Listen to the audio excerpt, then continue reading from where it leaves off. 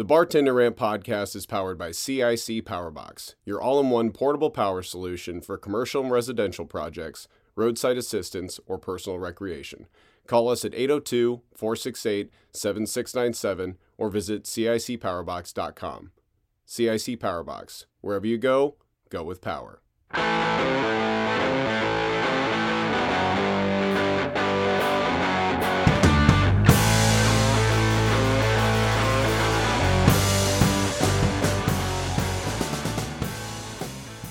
Welcome to the Bartender Rant podcast. I'm your host, Steve Haley, and we are back again with a magnificent episode. That's right. If you can't hear it in my voice, let me just let you in behind the curtain here, Barflies. I'm faking it. I'm going to keep faking it, and we're going to have a ton of fun, but god damn it, am I hungover. I had to work this morning at 8 a.m. after going on a bender with Michael last night. And not just Michael. I'm going to save it, and Regina, and the lady, and I'm going to save the story for the What's New. I'm going to let Mike tell you. I thought we were going to Why are you talking? I've not introduced you yet, okay? Anyway, I'm going to fake it. We're going to have a ton of fun because I am so excited to introduce you to our wonderful guest tonight, one of my favorite bartenders, one of my favorite former coworkers. We go way back to my time at Ocean Pride. Love this guy and can't wait to hear all of his stories. I also don't know his restaurant business origin story. So this is going to be kind of fun. Along with you barflies, I'm going to learn a little bit today. But without further ado, here he is, draped in the main flag right now, courtesy of David Mulvar. Thanks, Dave. The one and only Michael Windsor. Hey, Steve. So smart and handsome. How are you doing today? Yeah. I'm not even going to make a... You guys should have seen him in his cute little lederhosen from DOS. Oh, my God. Ridiculous. Dude, I'd quit. I don't know how you do that. No, so we only do it 2 weeks out of the year. And Oktoberfest started yesterday. I obviously didn't work yesterday.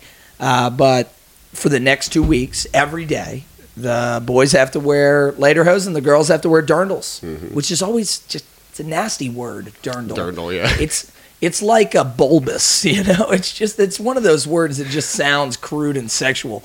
But anyway, yes, despite the fact that I looked like a young German boy. I love chocolates. I love my dog. Yes, correct. Straight from the Alps. I was not in that sort of fun-loving, Sound of Music mood. I was really like beaten down today. Dude, I've got to give it to you, man. Like that took some effort, some willpower. What, to get up at 7 just in the morning get up and go to work? and do it. Yeah, dude, brutally hungover. I thought you were legally dead last night. Oh, it was crazy. We were actually shorthanded. We were out of everything. It was just one of those Sundays. The Ravens are playing on the road. It's just it was a cosmic gumbo of bullshit, and it all kind of came to a head today. But anyway, that's not what I want to talk about. Michael, what is new? Tell the people the tragedy that occurred last night. I think we're going to do a Boilermaker for the full story. But yeah. Just play the notes. So, number one, Regina thought she could party with the BRP boys. We do things a little differently. Nice try. No, we did have a great time, but ultimately went down to Fells Point, went watched the game at the bar, met up. Too much fun.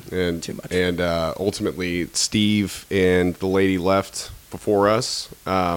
Regina was going to go shortly after. And keep in mind, Regina and Michael are from out of town, so they're just visiting. Yeah. And they're staying with us, but they don't have keys to this home. Yeah, and then Regina got all pissed off at me for some bullshit reason. I don't know what it was. You're probably being an asshole. No, we're cool now. But she was mad at me, so she left. And sorry, I'll cut that out. God damn it. The lady was going to wait up for her. Well, she gets there and Steve... And let her in the house. You're not really telling the story. Dude, I'm also hurting today. So, But anyway, so she shows up and Steve and the lady are passed out, not answering their phones. And she ends up having to go and get a hotel and walk to a fucking hotel. Yeah. So at 3 o'clock in the morning, she had to get a hotel. Sorry. Michael, a little bit more determined than Regina. I showed up later. I was still hanging out. I helped. Shout out to Nee. I think I helped get him late last night. I hope so. He hopped our back fence and climbed up our balcony, which is insanely dangerous, and he probably could have died. And he climbs up our balcony and broke in through a window and slept. It was open. In our spare bedroom. We were looking for him all morning, and I'm thinking, my God, he's dead somewhere in Patterson Park. And there he is, resting on a pillow, nice comforter, Looking Wouldn't be a well-rested. good time in Baltimore without a little B&E, you know? No doubt. But it was pretty funny, and we really did feel terrible for Regina, and she felt terrible all day long. I feel so bad for her. If you're listening to this, I know you're getting pizza right now, and as we actually speak. But if you're listening to this on Spotify weeks from now, I'm so sorry. I'm really, really sorry. Michael is such a dick. And I apologize. All right, let's keep it moving. I apologize. Check out the Patreon, because we are going to do the full Boilermaker with all of us and tell the whole story. Now, I will say this. We are getting off to a bit of a stumbling rough start here just because of how you and I are licking our wounds. However, I believe our guest is going to help us prevail. And the drink that he brought on is going to give us the much-needed boost. But before we introduce him, as always, thank you, listeners, to all of you wonderful barflies. Can I do this really quick? I know you usually do. I'll keep it short, but seriously, thank you all. This podcast has been so much fun to do. Thank you to all of our guests who've come on the show. Thank you to all of you listeners. Thank you to the other collaborators like the bartenders and Do You Want to Start a Tab and Herd Card Game. This has been so much fun, and I'm in Baltimore getting to see my friends because of this podcast. So thank you guys so much. If you want to get involved, please just reach out. This has been such a fun project, and we want to come to your town and interview you and your local bartenders. So please just reach out. We also say this. Hold on. If you do want to get more involved, listen to the outro, and we'll have all the information on there that where you can get involved and all that kind of stuff. And before we get started, we always have our disclaimer because you need to hear it every time. Some people need to hear it every time. We all need to hear it every time. This world is a more interesting place with you in it. I've had such a good time being back here with my friends and just being reminded, like, even though it's hard and it can be stressful and difficult, life is truly so beautiful. And just if you need any help, please do not hesitate to reach out and get the help that you need. We have some hotlines at the end of the show. There's CHOW. There's specific groups and support systems for people that are struggling with this kind of stuff. And what we're really talking about is mental health and how this industry wears down. And even if it's not the industry, if you're a listener and you're not in the industry and you're struggling with your mental health, please reach out to somebody and get the help that you need.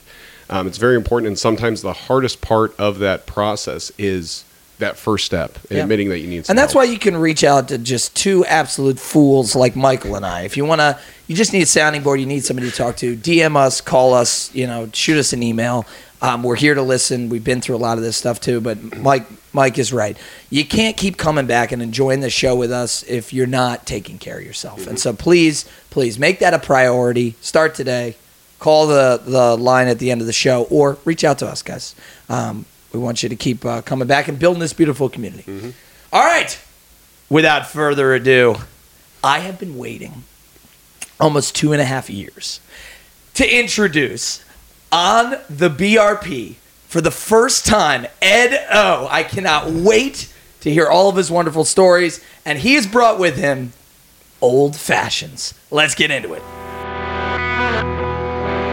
Ed, how are you, my dude? I'm good, man. Finally here, huh? Yes, finally here. I listen, I know I blow I was going to say a year, but you're probably right on about 2 years in the works. Well, I've been bugging you for a year, but you have to understand, when Mike and I first sat down and jotted out the show, we wrote down a list of like, hey, who do you want to have on? And it was all these, a lot of them were our friends. A lot of them were bartenders that we've seen in the wild that we just like. But I got to tell you, you were right there up on the list. There's another white whale from Ocean Pride, and it's Mike Centeni. But I don't think Mikey's game for the headphones and the technology. I'm not sure he knows what a podcast is. Might be too old school for him. Yeah, but no, I'm so happy to have you on, my man. I'm glad to be here finally, man. I've been looking forward to this. You just bring me such joy when I see you. You got the big smile on your face. You're always you're such a I think the thing that I fell in love with about you with your bartending style is how attentive you are. It's a very old school style. It is. I say that as an absolute compliment. It's something I envy. I really do, because you're so detailed, and you're a keen observer of the human behavior. When Ed's behind the bar, you can see his mind turning to, what does this person need? What does that person need? Let me wipe this. Here's a coaster. Just the little stuff that it really makes you feel, looked after at the bar. It's that wonderful bedside manner. So I got to tell you, I've always envied that about you. And Appreciate it. yeah, where does that come from? Is that just? I mean, it's a combination of a lot of things. I joke around. I say I have OCD. It's not a curse. It's a gift. But I've found in this line of work, it is a huge asset. So I'm always looking at little things. I'm the type of person that I can see when somebody's drink is about an inch away from being done. And, I've always been that way. I want to have the same service when I go out, so I try to treat everybody that way that comes in. I treat everybody the same, whether they're a regular that's been coming into some place for 10 years or whether they're a first-time customer. That's how you develop relationships. So You're so right. The OCD is a tool in the toolbox for a bartender, for sure. And now it makes more sense why, before we started the show, Ed brought up to you and me, Mike, how much he enjoyed Rob Does It All's episode. Mm-hmm. And labels of course, out, baby. You guys are kindred spirits. Labels out. Keep it clean. Put it back where it's supposed to go. Absolutely. Yes. So that makes a lot of sense. Well, dude, so happy to have you on the show. Obviously, we're going to get it kicked off, as we always do, with our cocktail history. And you've brought an absolute classic. I know we've done some old fashions in the past. However, I want to have Ed O's old fashioned. So why don't you tell us a little bit why you picked this drink, how you make it, how you part it, and then mix up a few of these for us. Well, I was trying to think about some cocktail that I actually enjoy making, and I've noticed, at least in the business for the last couple of years, that it seems like old fashions almost are coming back with the bourbons and whiskeys, and I've made a lot more over the years. Some people, like I said, it's not a hard process. You can actually make them really quick. But it does take a little bit of work, and I've worked with a lot of bartenders that don't want to do that little extra work, and they are terrible. And it's one of the first drinks when I got in this business. I've been in this business. I'm 49. I've been in it since I'm 21. Are you really 49? I am, man. You're doing it right, dude. That's why I laugh and smile, man. It's your kids keeping you young. My I know kids are keeping me young, yes. But it's one of the first drinks I ever learned how to make, and like I said, to see that almost 30 years later, people still order them as much. It's not just a country club thing or a over 75 thing. Yeah. So, it's nice to see. And I like making them. That's definitely a process it's not a long process if you do it right, but it does take a little bit of effort. And if you make a good one, people appreciate that. Mm-hmm. So you and I were talking when we finally booked you and we were leading up to the show about what you might bring on. And we were kind of going back and forth about what the cocktail might be. So many drinks just come and go, right? Like I think we're on the tail end of green teas. I'm making less and less of them every week. I get a lot more white teas now. Right, white teas, or it's people are switching to. Obviously, they love the sour bombs. That one's just gone berserk. But that's a craze now. Yeah, it's nuts how there are these drinks that stand the test of time, and that makes sense. If we're going to do a bartender rant podcast, if we're going to do a show about the industry, of course, old fashions are going to make multiple appearances because they have stood the test of time. They're one of those drinks that isn't a fad. It doesn't come and go. And I love it, too, because the old-fashioned in particular is one that people have very strong opinions on how to make it. So many different takes on it. Yeah. I mean, how many times have we argued on this show, you do muddle it with fruit, you don't muddle it with fruit. You do put brandy in it. Fucking brandy in it. We had a guy. Really? We had a guy. It's a Wisconsin thing. Yeah, it is. So in Wisconsin, they all have brandy, right? We have some people on the show that a little splash of soda water. Some purists are like, never any soda water, right? So it's kind of cool. It's this drink that can be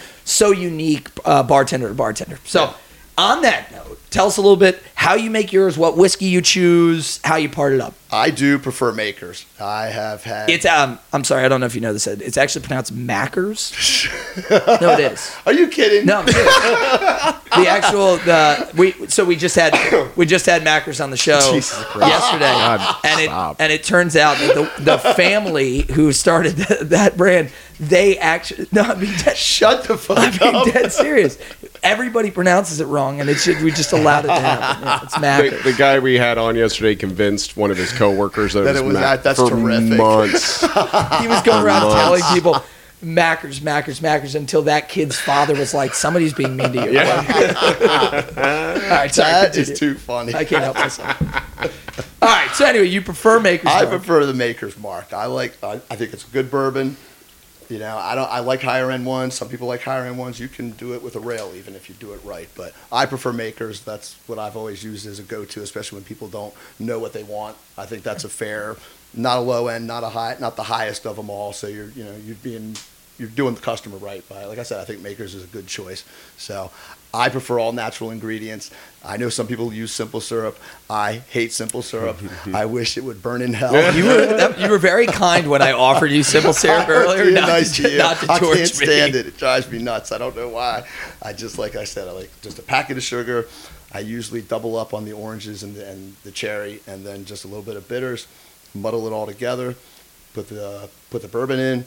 Kind of do a stir with it before you put the ice in, and then drop the ice, and ready to go. So awesome. Yeah. Awesome. And I wonder as far as the old fashioned, how regional it is, because we've had other bartenders come on and make it, and they're no fruit. Yeah. It's or like the rind or something. Yeah. And I just wonder how regional it is, because whenever I started at Bluestone, that is how I was taught to make it. Okay. So, and that's how I will I also say this. Yeah. We all kind of came up in restaurants in the same area. Sure. You here in Baltimore, me in Baltimore. Sure. You, at least the bulk of your restaurant career was here in Baltimore. Yeah. And I was taught the exact same way. To muddle the cherry, to muddle the orange in the glass. As a young drinker in my early 20s, when I picture an old fashioned, I can't believe I'm saying this, but I picture a drink that's a little pulpy because those bits of orange have been broken up in there, right? So, that is interesting that you'd bring that up. We all were taught that way. Carl is adamant there shouldn't be anything in the drink ever, right? He wants to spritz orange zest at the glass, light it on fire. And that's it. And that's it. So, all right. Well, you picked Makers. You said you like to double up on orange and cherry. I know we're doing sugar and a little bit of bitters, but can you part it for me? How much whiskey are you doing? I usually think it's about a shot, maybe two. So maybe 2 ounces or so. I think that's really all you need. A little heavier for this. You can see the ice still. It's not completely covered. Yeah. So, yeah. It's a whiskey-forward cocktail, so you want the whiskey to shine. Yeah. Makes sense. Yeah. Well, why don't you mix up a few of these for us? And while you're doing that, I'm going to share a quick cocktail history. Sounds good. Now, listeners out there, I like to go off board, and Mike's gonna not love this one so much. So, Mike, can you do the high noon? Do it again. Yeah, there you go. Thank you. All right, so if you remember, my brain is kind of fried today. Yeah, it's pretty bad. If you guys remember Dwayne's episode where I went way off the board, I'm going to go off the board again because I know, I know we've talked about old fashions on the show many, many times. We just had an episode where we talked about Makers, so I'm not going to go down the same rabbit hole that we've already treaded through many times, but. Something that you guys don't know about Ed O that I do. This guy loves him some Red Bull. Ed O is the unofficial brand ambassador of Red Bull, and I thought it'd be fun to do a little bit of He is drinking a Red Bull right now. He's already had one. He's on his second one. He brought his own Red Bull carrying case. I'm not even kidding. He walked in. I was like, oh, he's got his little. I was like, you got your bar tools in there, and he just starts pulling out Red Bulls out of it like it's like he's a magician with with a bunch of ribbons or something. Like, God, my brain is fried. Anyway, I know how much Ed loves Red Bull, so in an homage to him, I wanted to share some fun facts. Okay, we all know Red Bull, the king of the energy drink market, the thing that launched the entire category. It's been around since, the 80s. But I want to share some facts that you maybe have never heard. At one point, Red Bull was banned in Germany for allegedly containing cocaine. This is where Allegedly? Yeah, allegedly containing cocaine. So Red Bull was pulled from German markets after authorities found trace amounts of cocaine in the drink. The company states it does not use coca leaves, but only a flavoring agent that has a cocaine alloyed in it. Germany's basically FDA, after testing a bunch of Red Bull that had been produced and shipped to Germany, found 0.13 micrograms.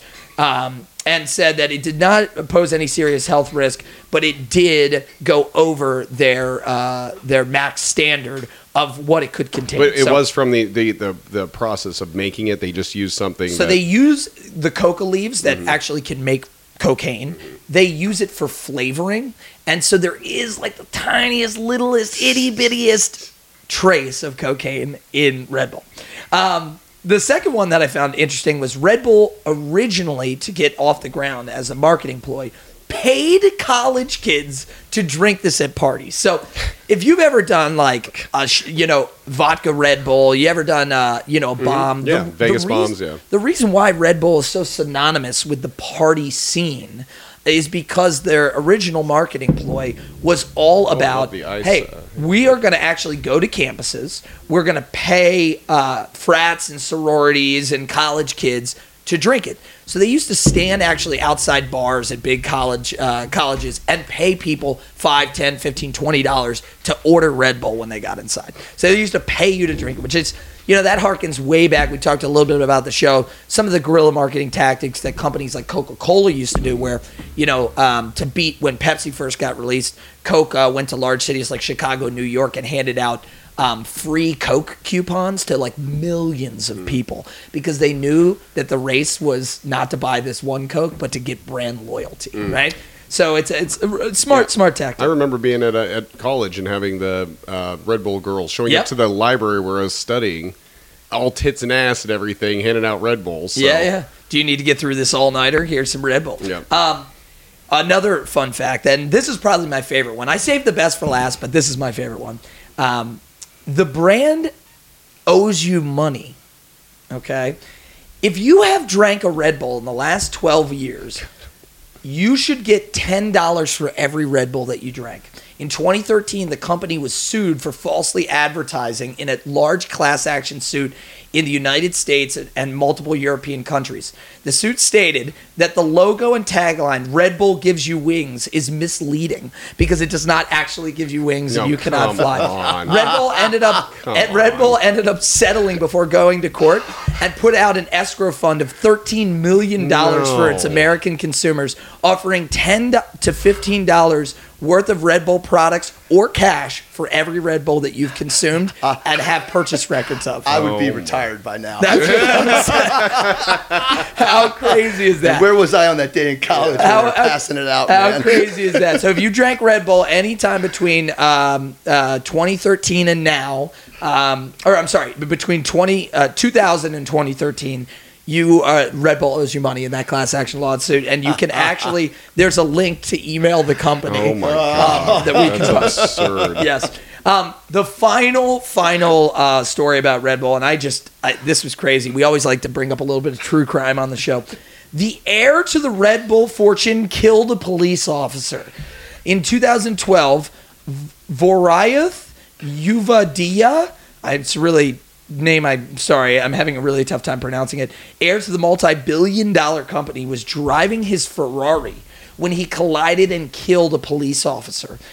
He actually got out of his car and fled the scene, leaving the officer's body in the street. He then tried to cover up the incident, and tried to actually bribe a few other police officers to help him do so. He is currently awaiting trial. They've kept pushing it. When you have money, you can skirt the legal system. But crazy story. Wow. Rich kid in a Ferrari hits a cop. Wow. It's a sad story. But I thought that was just an interesting piece, a little tidbit. Fun. All right. Well, Ed, thank you so much. These look absolutely. Thank you for the history of Red Bull. I love no problem. man. No I problem. appreciate it. No problem. I thought that would just be kind of just a nice, great, man. nice one for you. Now we have our tasty old fashions poured up, and they look delicious. Yes, thank you, sir. The color is fantastic. It has that kind of copper, spiced golden brown color to it. I've also found you don't have to. Some people when they muddle, they'll just literally destroy the fruit. Yes. You don't put too much. Just express it a just bit. enough to get the juices out. Really. Yeah. So. And I'm also very excited. We actually bought these Luxardo cherries. They're amaretto soaked cherries for another episode that we did. I think we had some Manhattans. I love them. I don't get to drink them. the ice cubes. Yeah, we had to do big ball cubes as well. But let's raise a glass in the air, and as we always say, cheers. Don't just listen along. Drink along. Cheers. Or do laundry or whatever. Cheers me, Steve. God damn it. Son of a bitch. Sorry. Oh, God. If you're out there and you have not given us money, you should. That's the best advertisement I've ever heard. Yeah, thanks. Also, fuck you, listener. I can't believe I'm doing this for you right now for free. Pay for the Patreon, God damn it, and listen to the wonderful story that Regina and Mike and I are going to put on Mike's later. Okay. shameless plug aside, Ed, let's get into the meat and potatoes of the show. What we always kind of get the ball rolling with is what we call our Drinked-In. Now, this is your service industry LinkedIn. We want to hear about your career. So tell us how you first ever got into the restaurant business. I first got into the restaurant business. I was literally a couple months after turning 21. I had actually attended a school, 3 of the best semesters of my life, but decided it was not for me. And I was trying to figure out something I could do in life that I would enjoy, that I could make a living at. And I probably because of my age and going into bars, I thought this might be an interesting field to try. I was a night person already, even before all that. So my first job was working for Baltimore Country Club. Oh, nice. It was the only place that would hire me with no experience. But I very much enjoyed my time there. It was a eye-opening experience on many levels, especially looking back. But I did enjoy it. Like I said, for the business that I've been in, I've been able to do a lot of different aspects, whether it's fine dining, whether it is concert events, whether it's catering, and it's nice to have a little bit of a dabble in everything, I think. So, but I enjoyed my time there. It was What'd they start you out at? I was a bartender. Really? You walked right in and they let you bartend? I'm an excellent interviewer, and it comes with, like I said, it's one reason I've always enjoyed working with you. You have good work ethic. You can sense that when you talk to you. You hear that, Mike? I'm not speaking too out of line, but Mike's hangover just doubled over there. He's like, damn it. I think I have an ulcer. Sorry, Mike. But I interviewed well. I wanted to learn the business, and I made sure that came across in the interview. So they were willing to train me, which, cool. for a guy getting into this business, usually you start off as a bar back or somebody. The chances of walking into any type of big place, especially, and starting off as a bartender is tough. And so I did that, and I enjoyed it, and I was there for close to 3 years, I think 2 years or so. We've almost done 70 shows, okay? And no one in 70 episodes has started as a bartender. It's like, I had to valet for 6 years before they let me be a busser. You know what I mean?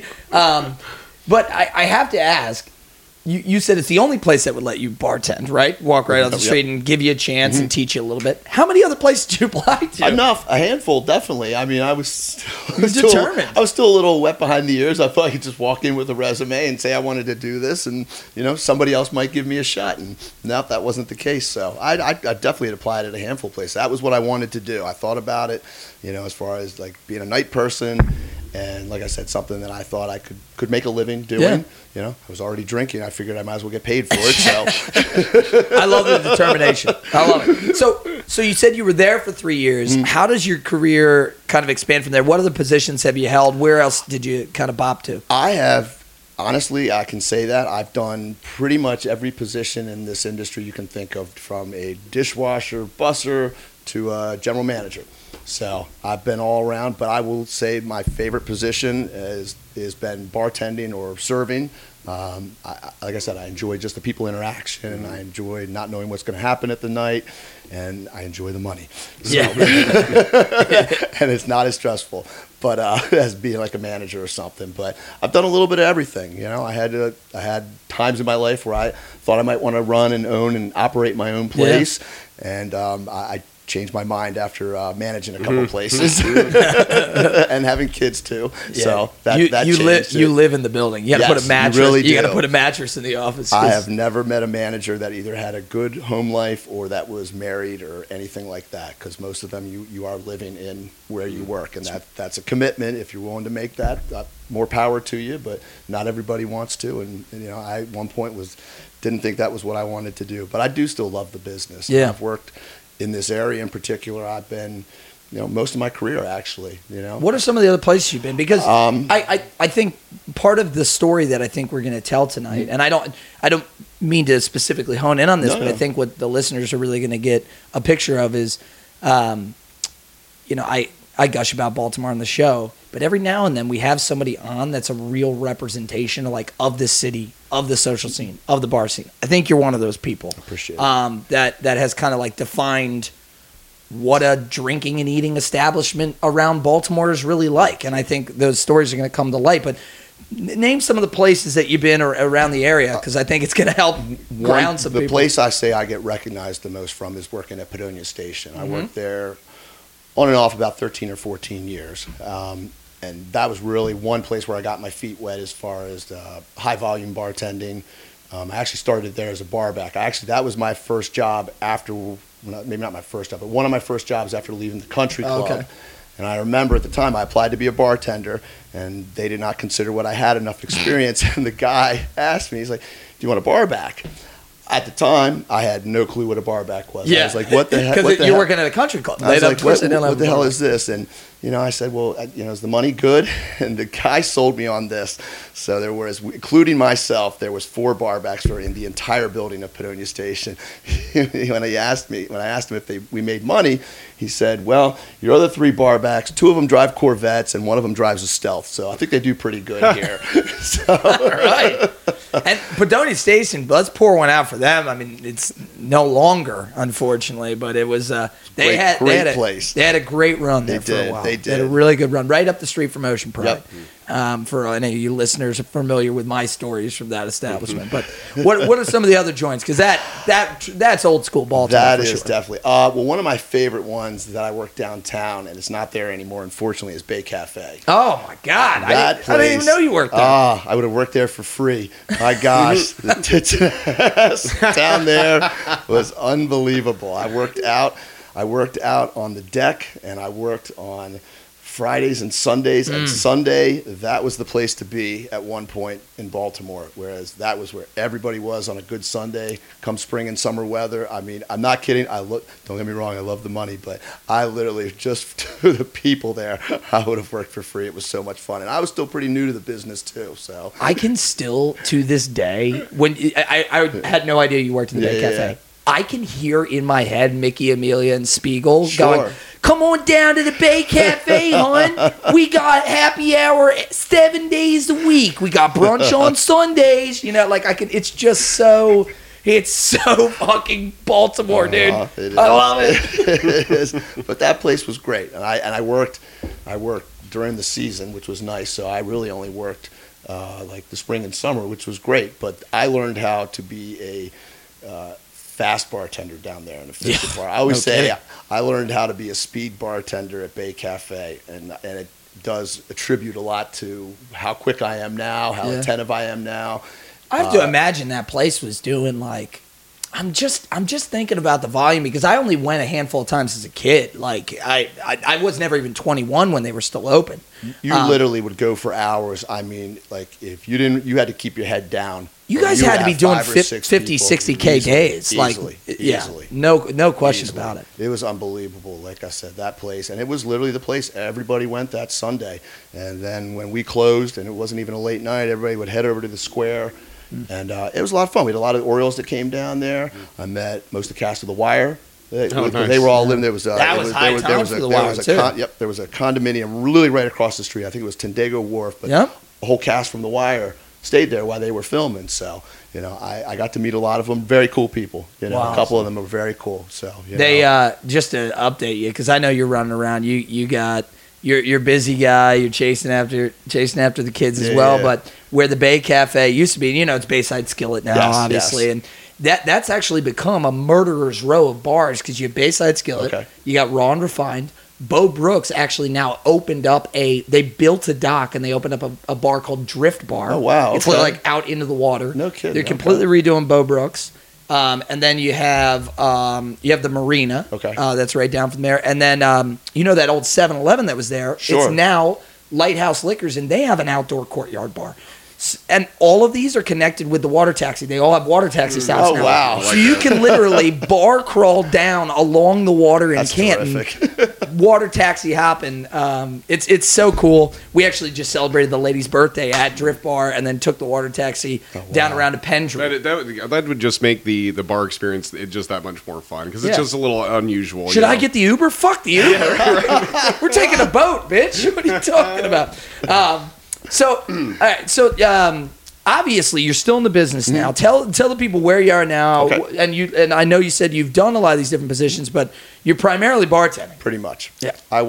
Currently I work at Ocean Pride and Town Tavern. I work both places about 7 years each. So. I cannot wait to talk about Town Tavern. I got some great stories, man. Dude, I have never said the words Town Tavern on this show, Ed. I've been waiting so long to bring them up. Just think of the double deuce from Roadhouse, man. I fucking love Town Tavern, but it is a certain brand. No it is doubt. not for No everybody. doubt. It is free entertainment and a show that you never know what's going to happen. Oh, dude, it is a lot of fun, man. It is wacky.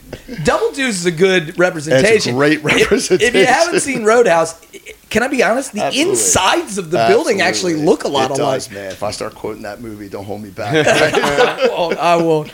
Oh, man. You've gotten rich off the people in this town. You're damn right I have, and I'm going to get richer.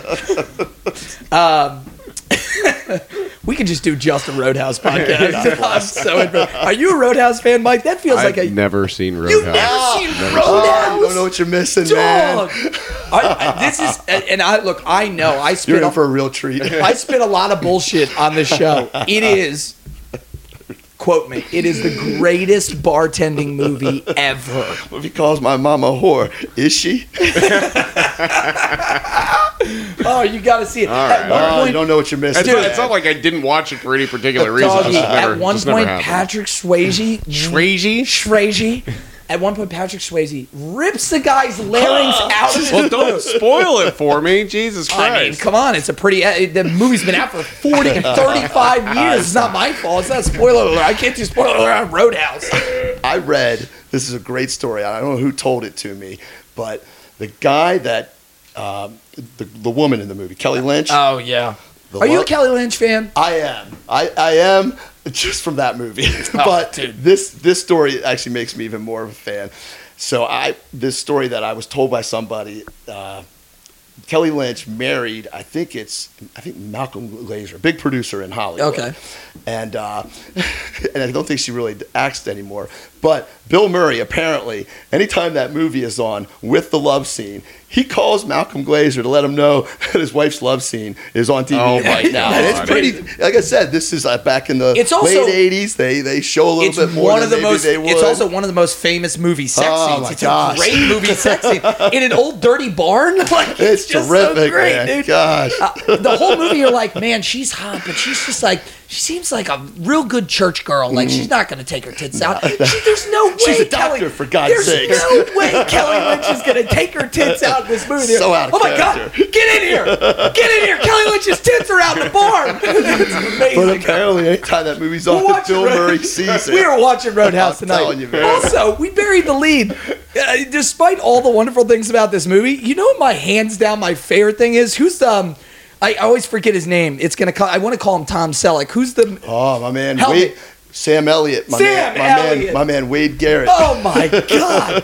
He's throwing... He's great. He's my favorite. I actually like him more, He's in the movie for 15 minutes. He's throwing great. 700 miles an hour. He's great. He steps on screen. He's soaked in hot That sauce. looks like that hurt. Just like, oh, my God. No one has ever been as cool as Sam Elliott in Roadhouse. That is the coolest. That is the epitome of cool. He's just a badass. Chain smoking cigarettes. Beat half to death. Oh, my God. All right. I'm sorry. We're watching. You're watching Roadhouse. Even though I haven't seen it, I'm enjoying You're watching you guys Roadhouse geek out over it. This is great. If you're listening to this show and you haven't seen Roadhouse, stop the podcast. You know what you're all right? missing. Pull over to the side of the road. All right, load it up. God damn it! All right. Anyway, sorry.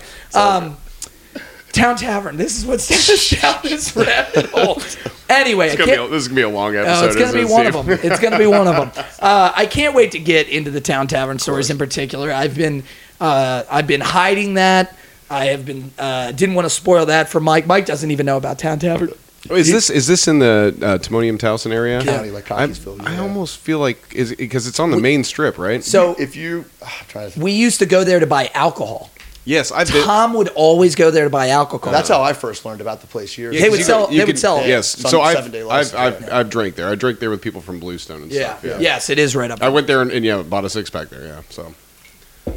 All right, Ed. We've gotten through the formalities. We heard about how you got in the business. I'm almost done my delicious old fashioned, and it is delicious. Yeah, delicious. delicious. Carl, by the way, if you're out there, Ed muddled the shit in the drink. I got no pulp. It's fine. Mm-hmm. It's thin. It's easy. Like, I mean, it could use some brandy. Don't get me wrong. oh God! Here we go. On that note, let's get into the gauntlet. Are you ready, my friend? I'm ready. I think, man. Ed, there's only one way through, and that's forward. So Let's here fucking do it. we go. All right.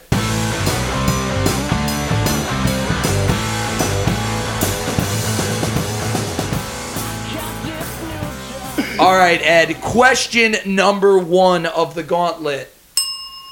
Pet peeves and misconceptions. Now, Ed, these can be your pet peeves about coworkers, about customers, just in general about the business, or maybe some misconceptions that people have about the service industry that they don't really understand. Sure. Okay.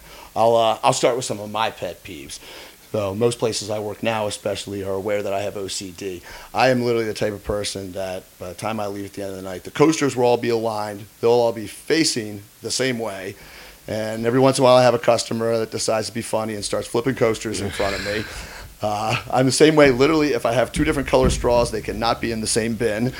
I have literally separated them before on slow nights. When Ed used to go into the kitchen, we used to then put the straws. I used to fuck with him all the time. Just little subversion, just to drive him nuts. When I probably have one of the cleanest drawers when you turn in at the end of the night. I mean, literally every bill is facing the same way. If I can wrap $50 in ones, if I can wrap 100 in fives, all of my receipts are the same way. I have seen Glenn Gutrich on a slow night go into the drawer, go to the bottom of the stack of ones, and just turn that $1 bill over.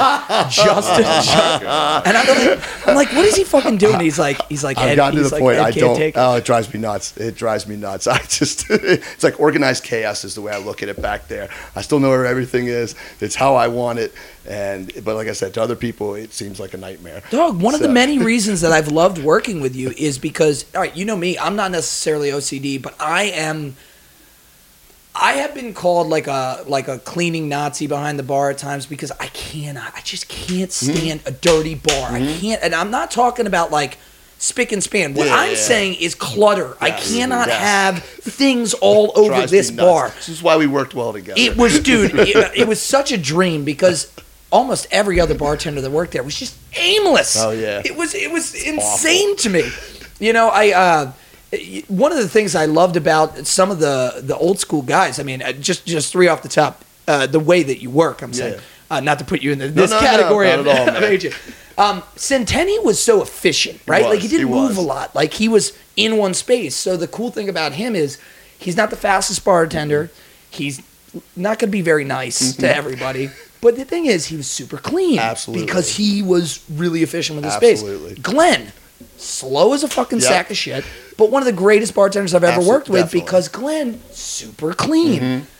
It's one of these things that, man, if you don't do that, it's really hard. I don't want to have to hustle to pick up after you. No, I'm picking up after all these other I got 2 kids to pick up after.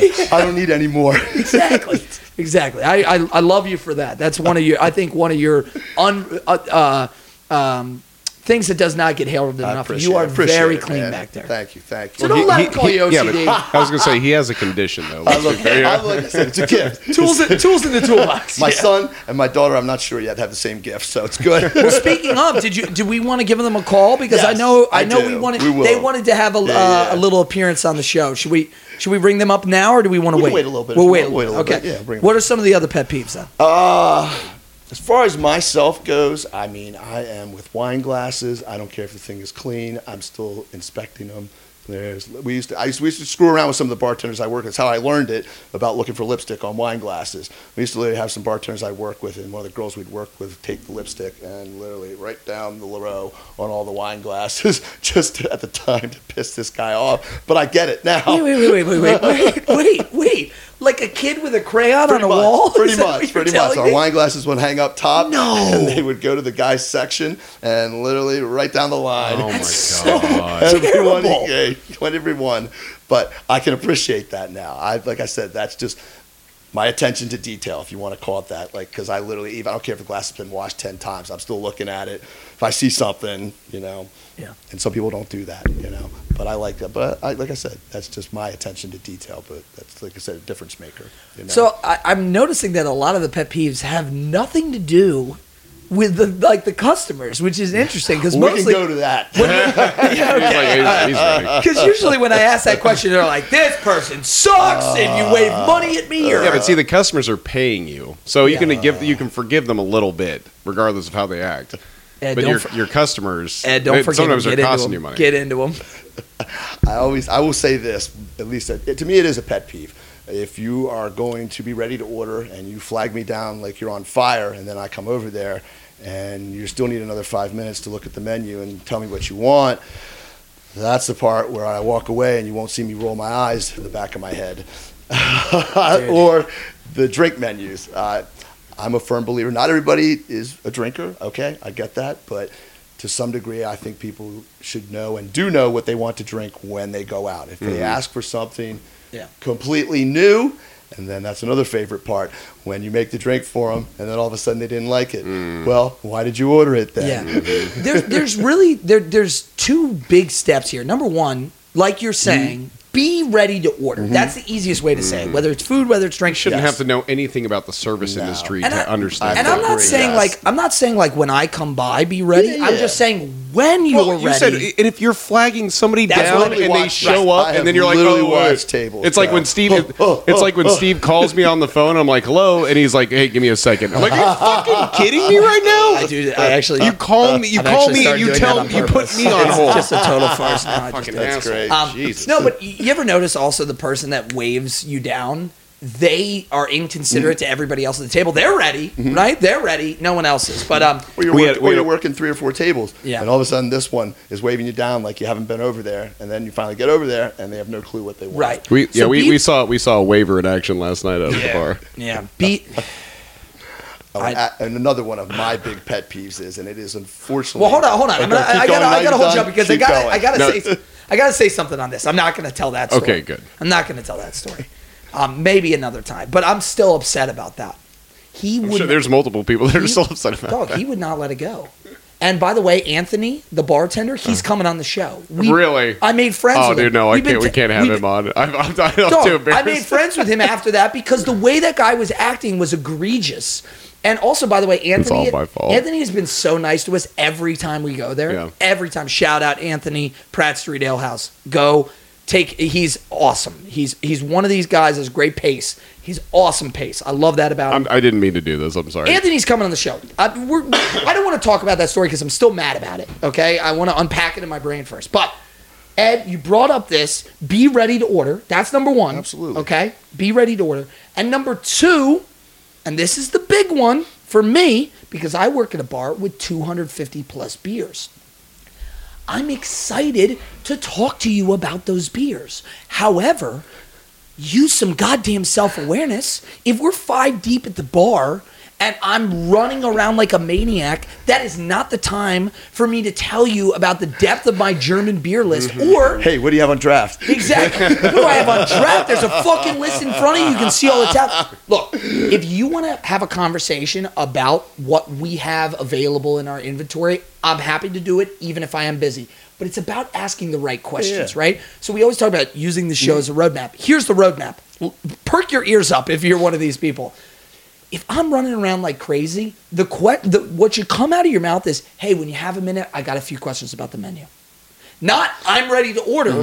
And then when I come to you and I make time to make drinks for you or to fulfill your order, you go, what do you think about this? No, fuck that. Fuck that. Look, ask me if I have a minute to talk about the menu. And I'm probably just going to say yes right then and there. Be ready to order and understand context. If we're slow, if I'm just serving your table, that's fine. We can talk through the menu. There are certain times where it's not time to discuss fucking inventory. Pick whatever is in that you drank before. This is not you're not 21. Okay? Pick something that you know you like and let's move on with our fucking lives. Or if you do ask to try something new, that's your drink. Even if you don't like it, you don't get to send that shit back. That's the point of trying. Absolutely. Do you think every colonizer loved the place that their fucking ship landed? No. Regina's going to love that one. Oh my God. I was really bad. That's the analogy. You think every colonizer seriously, Steve? What the fuck? It's not my best work. not my best work. Oh my God. All right. Anyway, pet peeves. Continue. Another one, and maybe you noticed that. Please and thank you go a long way. It is unfortunately not used as much as it should be. I will take customers like that over. Like I said, I would rather take an average tip from a polite couple than over a huge tip from somebody that was a total asshole. 100%. You know, like I said, please and thank you go a long way. I grew up learning that and knowing that it's just common courtesy, and it is a lost art form, unfortunately. You know, like I said, I've worked in places where it's just, you sit there and you're amazed at the level of just rudeness and, you know, impoliteness and like I said, just people, I don't want to say angry at life, but they take it out on whether it's people in our industry and probably other walks of life too. It's not just us, but it's unfortunate, you know. Like I said, I will do anything for somebody if there's a please and thank you involved. I don't understand why that is a difficult thing for people to do nowadays. A lot of people do. I don't want to say everybody does it. But when it's noticeable when very it's much. Not well, there. and it's funny the stuff that you're talking about it's just common sense. Yes. It's just It's just the most basic self-awareness. I think people are lacking. I think there's an even more like a peeled back layer to this as well, right? Like if somebody comes to my bar and goes, "Can I get a Bud Light?" and they don't say please, and then I deliver to them and they don't say thank you, okay, yeah, no worries. But if they walk up to the bar and they go, "Bud Light," that's my favorite. I'm sorry. Do we just yell things at people? That's what we do. That's what we're doing today. I can yell at you. My favorite do you is want when me to yell at somebody you? when I go to a table or a customer, "Hey, how are you doing today?" And if their first response to me is their beer, I'll usually answer that question myself and be like, "I'm doing fine. Thanks for asking." Yeah, there you go. Shove it right back in their face. And do you really do that? Yeah, that's fuck amazing. yeah. But look at the smile on his face And too. see, I could get away with it because of that. Yeah, And I'm stealing that. I like that one. Absolutely. Some of them don't even realize I'm saying it. Yeah. I'm doing fine. Thanks for asking. Oh, they were never listening to you in the first place, right? You know, of course. That's fantastic. That's fantastic. We're on question number one, folks. In case you're listening, you have your bingo cards out.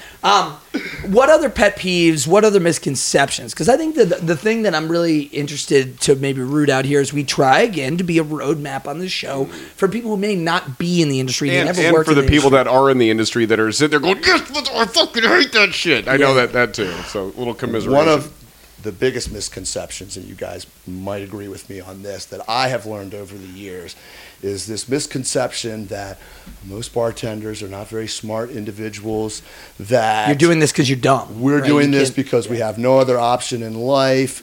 You're just a bartender. From my own perspective of all the years I've worked in the industry, I have worked with some of the smartest, some of the most intelligent people that I've actually ever met in my life. And it has nothing to do with any education, just walks of life, just people. And it is such a misnomer when it comes to the industry from outsiders. Most people do think that. We're all a bunch of uneducated shitheads, and it's true for some people, obviously. It is true. Yeah, but there's dumb people in every industry. Yes. I mean, I've worked Yes. in high finance, and sitting next to a Yes. guy that's getting paid six figures, and I'm like, you are the dumbest sack of shit I've ever met in my life, Gary. No, but I've already mentioned his name on the show a couple times now, and I knew we were going to bring him up. We actually haven't really talked to him a lot on the show. I invited him on once. He's skeptical about doing it, but Glenn Guttridge is a guy that I love Glenn. I have a really, really special place in my heart for Glenn, and the reason why is when he started at Ocean Pride, people hated him. And I'm not talking about customers. No. I'm talking about coworkers. Yes. And I remember Ferber was still the manager at the time, the general manager. And he came to me and was like, "Listen, nobody wants to work with Glenn. Do you mind if I just put Glenn on all your shifts?" And that was the time where we were running basically we had servers and bar, right? So we were running two bartenders like every night, right? Sure. And he actually came to me and was like, "Dude, multiple people have come to me and been like, they don't want to work with Glenn. Would you work with him?" I'm like, I fucking love the guy. He's hilarious. I don't understand the problem. And I realized what it was. First shift. Glenn doesn't hustle, but Glenn will bring in high fucking rollers, and he keeps them laughing. He is so gifted with the quips and the sarcasm, and he's just such a funny dude. And you don't get it unless you're around him for an extended period of time, and you can start to pick up that sarcasm. I made more money when I worked with Glenn than when I worked with anybody, because Glenn would bring these people in that were like, the customers got it. They understood. He's a likable guy. That's the thing, He's man. A good guy, and that's the thing. And it was crazy. I always knew I might work a little bit harder, but I was going to make more money because he was going to make that shift worth it. And I do remember you talking about this. I've teased it. But he is so intelligent, but he plays dumb, and he's very sarcastic. He's a similar sort of sense of humor to you, where like at first, if people don't know you, they think you're being a dick. Right? For Glenn, his shtick is if you don't know him, you think he's dumb. But then when you spend enough time with him, you're like, oh my God, this guy's like the smartest guy in the room. It's just, I was missing the joke. So that's still one of my favorite stories with him. I used to break his balls every time. Wait, save it. You got to save it. I got to save it? Yeah, you got to save it. Yeah. Okay. It's a prank story? No, it's this whole thing with his flowers. Oh, okay, yeah. Okay, all right. We're gonna save that. I'll bring it back up at the end. Yeah, Glenn and the flowers. We've never told that in the show too. That's all right. Any other misconceptions or pet peeves before we move to question two? No. I think that, like I said, from my perspective, I think it's more about, just like I said, people interaction, and just, unfortunately, like I said, just common courtesy and know what you're doing, what you want. And too, what a big difference those little things can have on somebody's day and their job and everything. Absolutely. Yeah. Mike, you want to team up for question number two? Question number two: best and worst tips. So obviously these can be monetary. We love hearing about a great big old fat tip, or maybe somebody great stiff story. But this can also be like if a guest has brought in something special for you, a gift, even piece of advice or something that someone has left with you. Okay. I'm going to save one of mine for when we get to the town tavern story. Okay. So that'll be a good one. Worst tip, I should say this is actually a funny story. One of the years I worked at Pannonia Station, I worked on an Easter Sunday, and we were not very busy. I was by myself, and I was not making a lot of money. I actually thought I was going to make about $15 for the day. And the one tab that I had, when I went in the back to get something, they had left. Not paid, so I have a walkout right now. I'm literally in the parking lot. I spotted the car. Unfortunately, I was too far away and not fast enough to catch up with it. But you're out there running in the parking lot. I literally was chasing the car down. So ultimately, because I had to pay that walkout, at the end of the day, I actually owed them $6. So can we talk about that really quick? I was actually in the negative. Can we talk about that? About restaurants making... It's illegal now. Okay, it good. is. It's now illegal, but for the longest time, it was the standard. I know. I've heard a lot of bartenders and servers talk about that, and it's like, are you fucking kidding me? You're taking money out of your paycheck? Yeah. I used to carry an envelope with a stack of receipts for people that had walked out. It happened so often. Even if they give you a credit card, and that was the other thing too. They give you a credit card. Why would you keep them?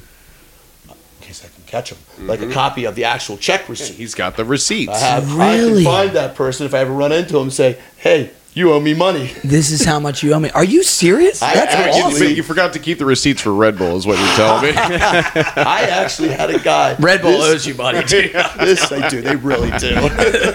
I actually had a receipt. I'm not even exaggerating. This thing I had kept in my envelope for 2 years. 2 years to the point that the white paper was turning brown.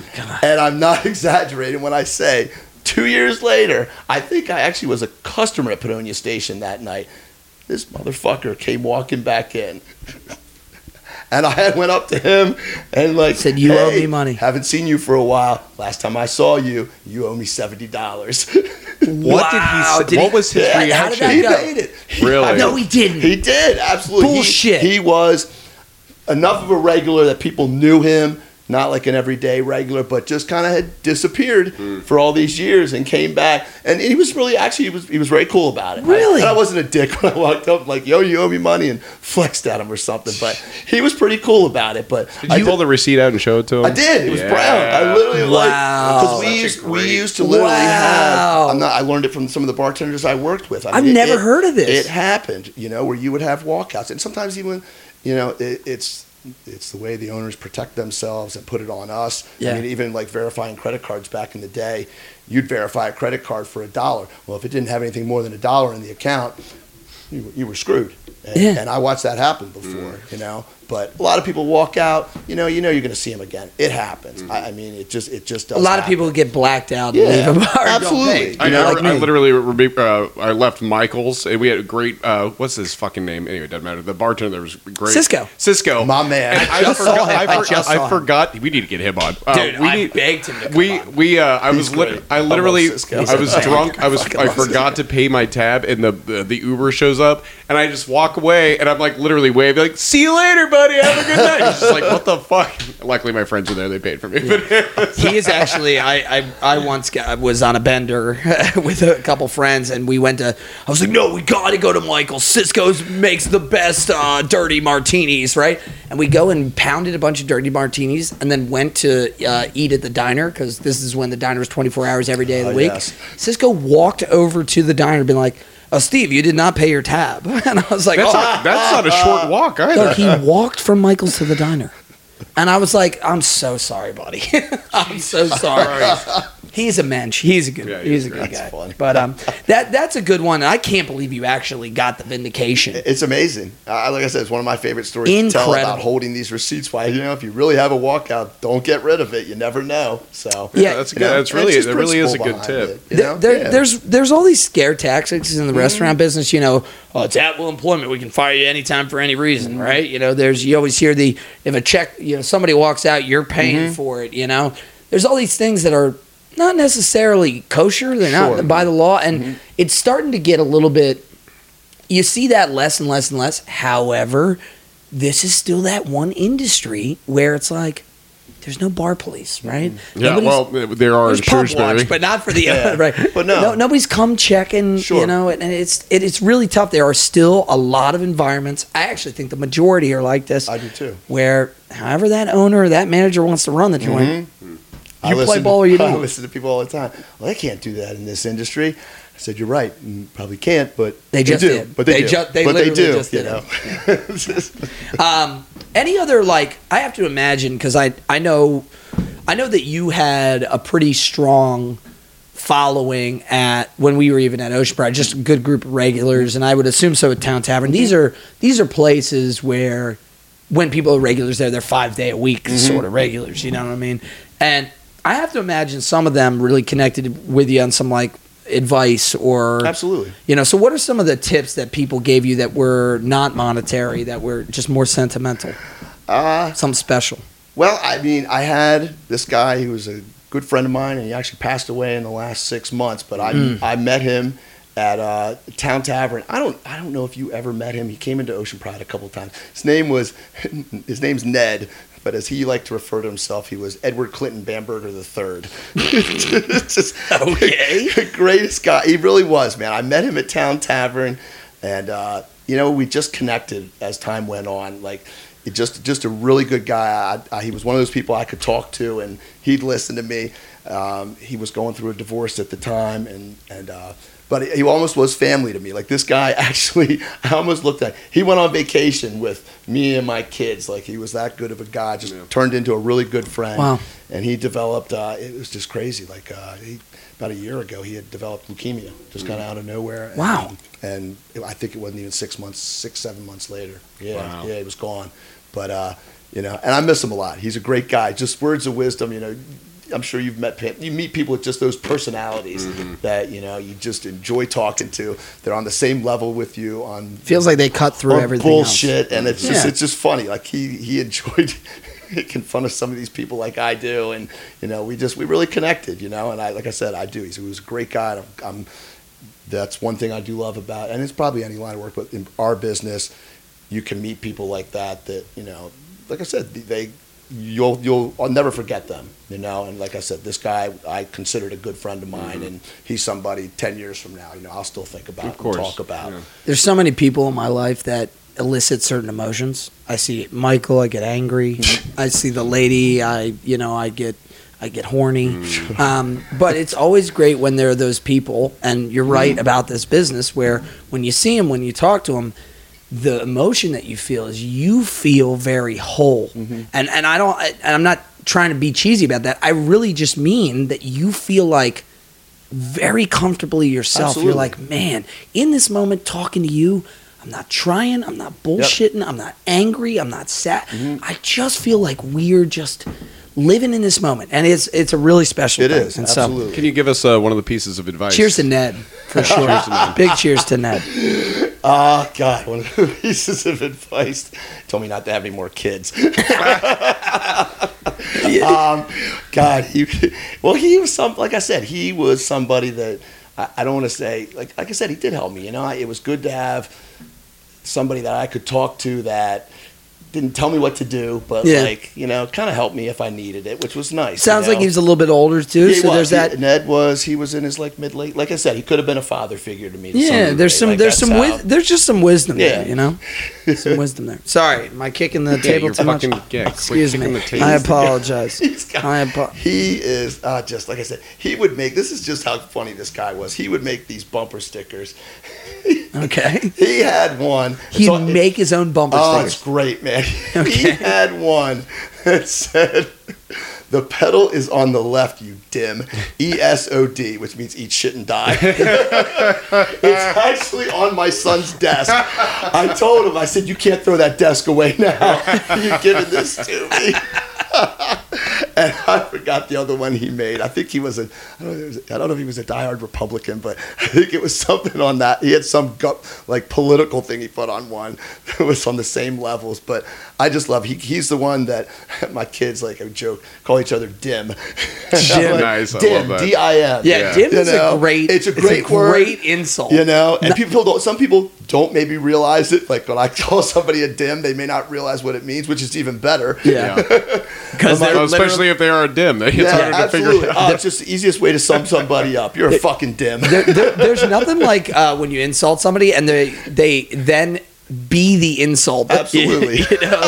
That you are literally throwing their way. But man, I love that, and definitely big cheers to Ned. He sounds like an amazing guy. He was, man. I love anybody that makes their own bumper stickers. Can I just come out and say that? I'm here. I'm ready to meet and be friends with anybody that makes their own bumper stickers. I'm game on that. All right, let's move on to question number 3. Now, question number 3 is worst drink orders. There's some nuance to this one as well. So, it initially, when we wrote the question, the idea was the worst drink orders that people give to you. You don't like to make it. It is gross. It's a crazy drink order, that kind of thing. But we've expanded this category. Yeah, it was originally kind of like the stuff you judge people when they order it. You know, like why you're ordering that. There's so many other better drinks. But yeah, this can also be the worst drink that another bartender's ever made for you, or like Steve said, just drinks you maybe hate to make. Well, I think the first one would be my favorite is the person that comes to the bar and orders 6 shots and all 6 of them are different. Oh, that's always a fan favorite for me. So it's just sometimes that's a special kind of evil. I'm sorry, I was just thinking about that situation. I learned by now too. I'm like, it's one thing if you come up and you want 3 shots of this and 3 shots of this, but when you're literally asking for 6 different, you're not asking for 6 simple drinks or 6 types of beer, like you're asking for me to make 6 different shots, take 6 different shakers, and and the worst part is when they don't tip accordingly for all that work. So, but that's a sign, Ed, that those 6 people probably shouldn't be friends. I would think so too. They don't share enough in common. Nobody else wants to hang out with them. Is the problem. They have to hang out together. They're the 6. They're the random 6. They're the 6 dims. Yeah, the 6 dims. No hope for them. Good God. But that's definitely one of mine. I think when it comes to that's a good one. That's a new one too. I like that. Yeah, it happens sometimes, and I'm trying to think like a lot of drinks. I'm trying to think would be another one. Obviously, like I said, the people that don't know what they want, or the people, like I said, you order a certain drink, and it takes. That's the worst part is the ones that take time. I will make them if I have to, but I'm not a fan of specialty cocktails or specialty cocktail menus, especially if they are not good cocktails. And I've seen many, and I'm sure you have too, where there are cocktails and you're like, did somebody really put this on a menu? Like, you can think of something better. A good cocktail I'll make. There's more than a few times where I'm like, were you just trying to fill space on the paper? Is there something in the liquor room you're trying to get rid of that you're not telling us? Push the fish, it's about to turn. Push the fish, it's about to turn. Yeah. Oh, man. I'm with you on that. It does feel like, we have absolutely gone on vendettas on this show about do what you do well. Don't try to be everything for everybody. I mean, there's a reason that the Cheesecake menu gives me anxiety. The Cheesecake Factory menu, excuse me, gives me anxiety. It's because it's like there's just too much here, right? Like you're not a fucking diner, and people need to be more thoughtful, and that's one of the things that goes amok with the cocktail menus. They're not very thoughtful about like, do people want this? Is it good? Can my bartenders make it? That's consistently, the favorite part, right? So that's definitely worst drink worthy right there in that category. Any though that like, so obviously we're drinking these delicious old fashions. We started the show by saying, the old fashioned. No, I wouldn't use the word controversial, but versatile drink, right? A lot of different people make it a lot of different ways. And a lot of strong opinions about how it's made. Strong opinions, that's a good way to put it, about the drink. When you're out in public, have you had some... Tell us about some worse drinks maybe another bartender has made for you. Oh, gosh. Things that you're like, why did I order that? Yeah, I'm trying to think something. I got to a point when I was going out and when I was drinking, like I literally... If there was a particular drink that I liked, I knew which bartender and which bar to go to. I was that particular. Like if it was an old fashioned, one person can make it for me. If you can make my drink right, you're my bartender. Who was your old fashioned guy? Ever come into? Or gal? Or establishment? Actually, it was probably me. Because when I got into them, I was working at a bourbon whiskey bar and just kind of learned how to perfect it a little bit more for myself. So I'll be honest with you, I don't know if I've had anybody make me an old fashioned, to be honest with you. Do you have any drink that you have had a go-to tender for it? I was like I said, it's a great thing in this industry that if just knowing people, nothing about being taken care of, but just to be able to walk in and know that somebody recognizes you and will most likely wait on you before 10 Joe Schmoes that they don't know at all. I used to drink, I don't even know where to start. Grand Marnier, which is a bartending choice by a lot of people. In fact, I used to do a Grand Marnier shot and an iced tea as a chaser for the longest time. And I could walk into a handful of bars, and if they knew me, that was just literally right there, ready to go. We were just at One Eyed Mike's last night, which is a Grand Marnier bar. Yes, that's how Mike and Regina got locked out, is the Grand Marnier. No, we we locked out because Steve locked us out, No, I blacked out. Okay, I did none of the locking. I didn't do any of the unlocking either, frankly. We need to talk about it. You have your own bone to pick with the lady. Both of you need to yell at her later.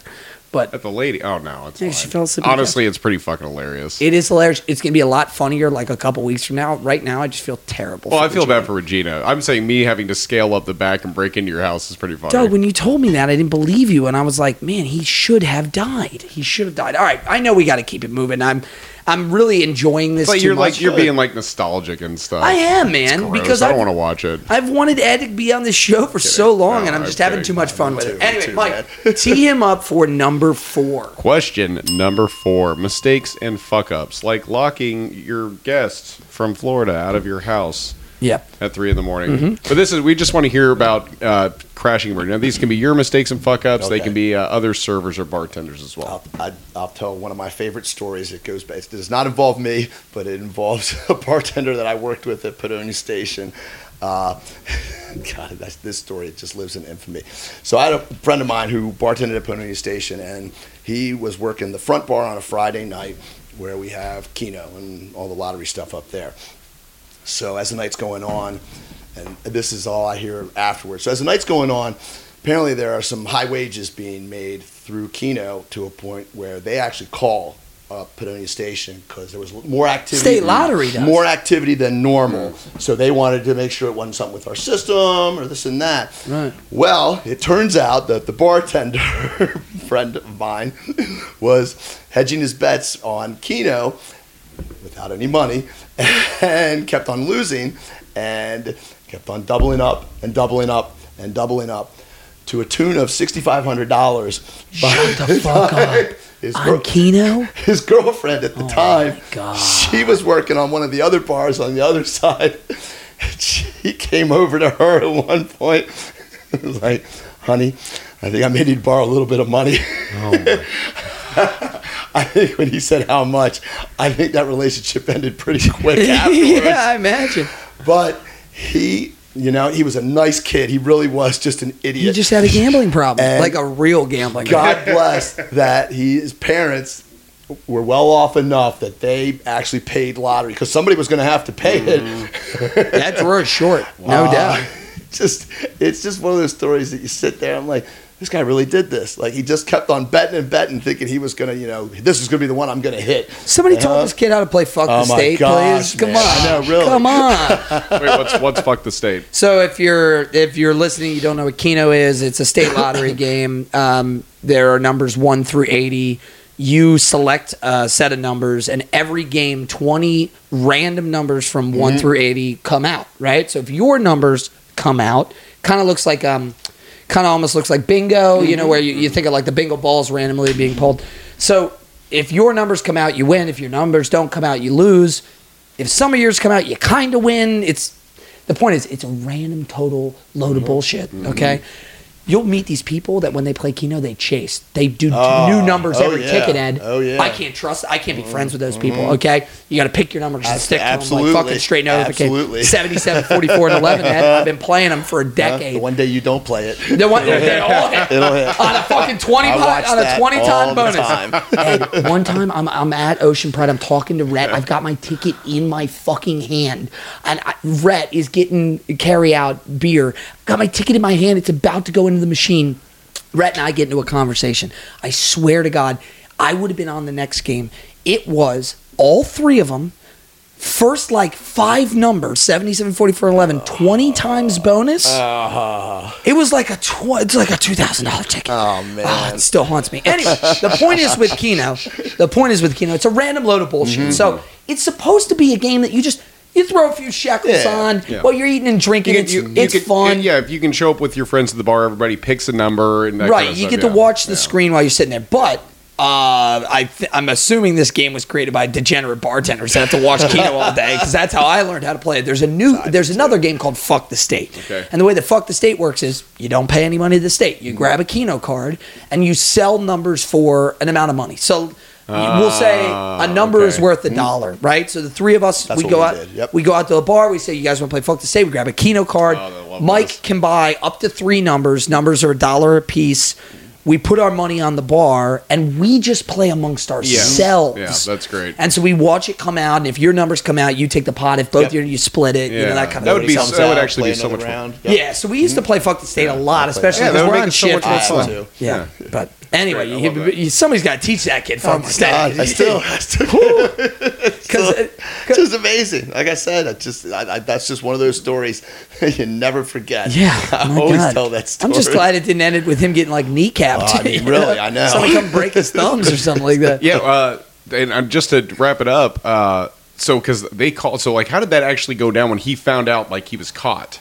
Like I said, that was where it was literally he was asking his girlfriend for money. You also got to count the Keno drawer at the end of the night. That's you got to understand. It's just like your bar drawer, except for instead of paying the guy that owns the restaurant, you literally have the lottery calling the place, be like, "What the fuck is going on over there?" That would have probably gone a whole different direction if his parents hadn't had. Absolutely. He would have been prosecuted. Absolutely. Show up. I think that's the only reason that it. Like I said, obviously the guy didn't work there after that, but I don't think the owner, because he got his money and Keno got their money, wasn't as like I said, the kid was a good kid. He was a good kid, just a terrible decision. God damn it. I mean, look, far be it for me to judge. Absolutely. There were more than a few nights. There were more than a few nights behind the bar at Ocean Pride where I was playing Keno, and I wasn't putting any money in the drawer, and I paid for it at the end of the night. Sure. Right? Absolutely. Degenerate. Hey, man. You got to get a little action from time to time. Got that juice. All right, that's a really, really good one. That is a story that lives in infamy.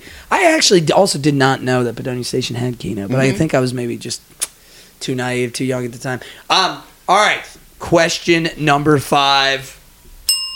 Health code violations. Ooh. Ed, for this question, we always like to say protect the innocent. And the guilty. Especially the guilty. Especially the guilty. I will talk about places that I no longer work at and no longer exist. There you go. You can name them if you want that, yeah. But it's amazing. Like I said, Padonia Station, I'm trying to think. I know that they I'm pretty sure whether it was crab cakes involved or something, but there was some greasing involved as far as the health department went. We always knew when they were coming, but there were also major flags that we were allowed to correct. But wait, are you implying that maybe some health inspectors got free crab cakes? Perhaps, yes. I always heard that story. I thought it was just cash, but I was told that we gave crab cakes away. So there's nothing like, just work this out in your head, guys. There's nothing like a health inspector turning their eye away from a health code violation. So they can eat at the establishment. So they can eat at the establishment, right? You know? I mean, I have seen, meats, that's another one. I learned that where the meats are not supposed to be in certain areas with the fresh vegetables and stuff, and I would literally see times when I bar backed, especially because I knew the ins and outs of Pannonia Station. When I bar backed, you'd see these things where you could just see the dripping from like a piece of chicken or something. Chicken juice, like dripping right on something fruits, else that produce. That was one of my favorites. I mean, I'm trying to think of some other really. And that one's funny too, because you could have the most tip top establishment, but then the mistake of some fucking dim out there. I'm sorry, I'm going to say it a lot. Sorry, it's one of my favorite words now. It's okay. It's one of Mike's favorite words now too, by the way. No, I can't get the smell of this gray, old, rotting chicken that, when I in college worked at Casa di Amici, we were known for a pizza. That's what you should get there. Because the cooler doesn't work, and the smell, that smell of the old raw chicken, it just haunts me. I mean, I would watch things that, like, if it wasn't my place, but like food that clearly looked like it was about to turn. And rather than throw it out, let's see if we can deep fry this. And, nobody will know the difference. There's always a solution, and it's found in 300 degree grease. Deep fry cures everything. But it's the tonic that ails you. Let me tell you. Oh my gosh! Like I say, you can go on and on with that stuff. Oh, those are good. I gotta ask you. Especially some of these places are defunct. Is there one particular place that stands out in your storied restaurant career here in Baltimore where you're like, man, I can't even believe they were open long enough for me to be employed there? Oh my gosh. I'm trying to think if I had a place where I worked like that. I don't know if I have. I'm trying to think if somebody else I know have. That's right. You also don't have to answer every one of Steve's questions. I appreciate it. Yeah, I mean, I know we're not making this easy. I don't think I have an answer for that one myself. No, I don't actually. I think he wouldn't work. I got a different question. Right, I got a different question, and you do have to answer this one. Fair enough. What's a place that you eat and drink at that you love that you also are like, this is as close to the line as I come? And you don't have to name it by name, but if you can kind of generally describe it for me here in the Baltimore area. I'm trying to think someplace I work. The grossest restaurant you eat at. That's not to be rudimentary. No. I have to think about that actually. Because mine is Jerry D's Saloon. See, this is why he asks these questions, because he wants to fucking talk. That's all this is. Let me ask you a question. Well, this is my answer. Go fuck yourself, Steve. So anyway, tell us about the restaurant, Steve. Which one is it? Jerry D's. I just wanted to say Jerry D's to see how I had reacted to it. I haven't eaten at Jerry D's in years. I haven't been there forever. I know a place, actually. God, it was awful. I don't know if you would remember this place or not. It was called the Coliseum. It was only around for a hot second. Where was it? It was where the Cranbrook Shopping Center is, where Pappas is. Oh, that new Pappas. Yes, where the new Pappas is, what is now, it's like a catering place now. Yeah. That used to be a place called the Coliseum. It was very similar to Pannonia Station at the time, and they actually opened up thinking they were going to take all of our business. Terrible name for a restaurant. Oh, terrible. It didn't last more than a couple years. They actually wound up taking most of the troublemakers, if you want to call it that, up there, which was great actually for a while. But it wasn't me that ate there. It was somebody else, a friend of mine, and they actually had gotten sick from eating the wings. And I knew a couple people that worked there. And somehow, down the road, this story came up again. And I remember one of the guys telling me, he's like, oh my God, Ed. He's like, they barely cook those things. not kidding. And he says they're not Why? afraid. Lazy. I don't know. But he said she's probably not the first person that got sick, and he was like, I think it was less than a year after that they were shut down. Wow. They were gone. Holy They didn't dangerous, last too, more than a man. couple Yeah, years. it's just And like dangerous. once, and I've heard stories like that before. You know, I like I said, people like I know we can make this work. We can turn this into something. And I'm like, really? I think it's another reason. Like I said, you know, I don't want to say it's prevalent now, but like I said, I'm very. If I go somewhere and, you know... You're particular. Yes, very much so. You know, if I find a place that I really enjoy There are eating, places I only drink. Yeah, That's what I Exactly. always that's a better way of putting it. So yes. I want to share one since we all shared one. And I'm not going to name this restaurant. It's in Pittsburgh. It's a Chinese place, Asian place. They've got a bunch of different stuff, but they do a really good General Chicken. It's different than all the other ones I've ever had. It's really, really tasty. I go there, tip the guy well. It's a nice little spot. But I was looking at the reviews because I was going to leave him a 5-star review, and I see a 1-star review on there, and there's pictures of maggots in the food order. Oh, somehow some maggot, and they were like, "Don't eat here." There's literally fucking maggots in our food, and I was like, "Oh, like that's I don't know, that happened. That sucks." I eat there all the fucking time. Birds, rats. They're so nice. They're add such nice maggots to people. the list. It's can't do it's like a house almost. Like you walk in, it's not like a traditional restaurant at all, and it's just a guy and his wife, and they're really Note to nice. self: next time I visit you, we're not getting Chinese. It's really good. Take me to Chicken Delicious. Annie's. Take so me good, to Just so some extra good. Take me protein, to baby. fucking Chicken Annie's. All right, what an unbelievable jaunt through the first half of the gauntlet. We're going to take a quick halftime break, Barflies, and we'll be right back with you. I got to shovel some pizza in my mouth, so enjoy this halftime break and listen to our wonderful executive producers. See ya.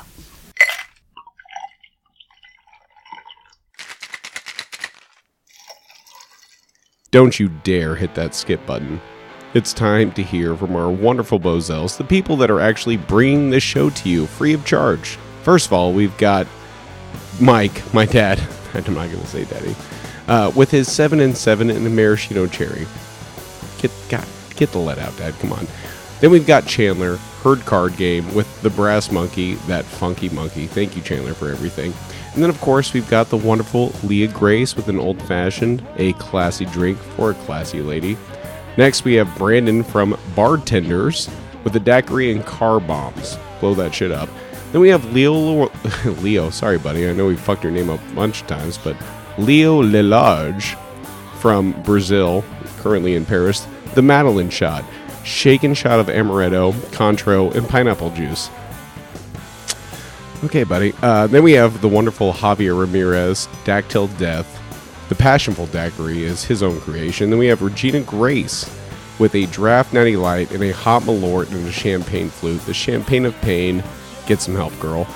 Next, we have Justin Tress from DOS. Thank God somebody from DOS is finally helping out the fucking podcast with a can of Natty and a shot of Rumplemints. Delicious. Next, we have Carlin McFarland. Sorry, not Carlin. Colin McFarland. Colin. Thank you, Colin. Appreciate it, buddy. Colin McFarland. Gin and tonic with a smoked glass, you classy bitch. And then, I'm sorry, buddy. Thank you for... I'm not re-recording this. Eat my dick. Then we have the Mighty Kempo, our new subscriber. Look at that. Ryan Sales Kempo. The Mighty Kempo from Shrewsbury with a Fernet Branca and soda. And if he brought his coins with him, he doesn't even have to pay for that. So thank you guys. We love all of you listeners. If you're listening right now, thanks. But of course, we love our Patreon members. Thank you guys so much for helping put this show on and turning it into something, you know.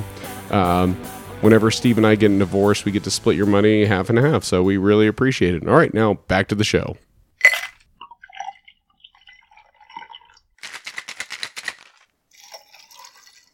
We are back not just with Ed O, but with Ed O's esteemed colleague, his son Wyatt. How you doing, Wyatt? Great. Say hi to all the barflies out there. Wyatt's joining us remote. He's on the line. And as you know, if you're a listener of this show, we have a very important question for Ed O and for Wyatt. Are you ready, buddy? Yep. Okay, here it is. I need to know which you like better, ranch or blue cheese? I'll go with beef ranch. Oh, come on! What's going on? What do you put your ranch on? What? What do you use ranch for? You a ranch and pizza guy? You a ranch and wings guy? I'm more of a wings. Wings. Ranch on wings. Yeah. Ed, same for you? I'm a ranch like father. Really? So you at Yeah. least you come by it honestly, Wyatt. So that's fine. It's not your fault, buddy. Your dad has. Wyatt, do me a favor. Next time you're out, you're getting some wings. Dare to be different. Order a little side of blue cheese. Give it a try. Have you ever tried blue cheese? No. No. Okay. I know it looks stinky. I know it's a little. I know it's a little. Stinky. I know it smells stinky. It looks chunky. Sounds disgusting. No. Trust me, buddy. It's you know. It's called blue cheese. You're making a lot of good points here, but you know how they say, "Don't judge a book by its cover." True. Don't judge a cheese by its color. You know Or what I mean? its smell, for that matter. Give it a try. You might hate it, you might love it, but I'm telling you, it is the superior wing sauce. I promise you.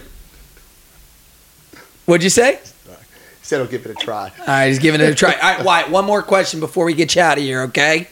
Okay. Now, somebody told me you're a little bit of a soccer fan.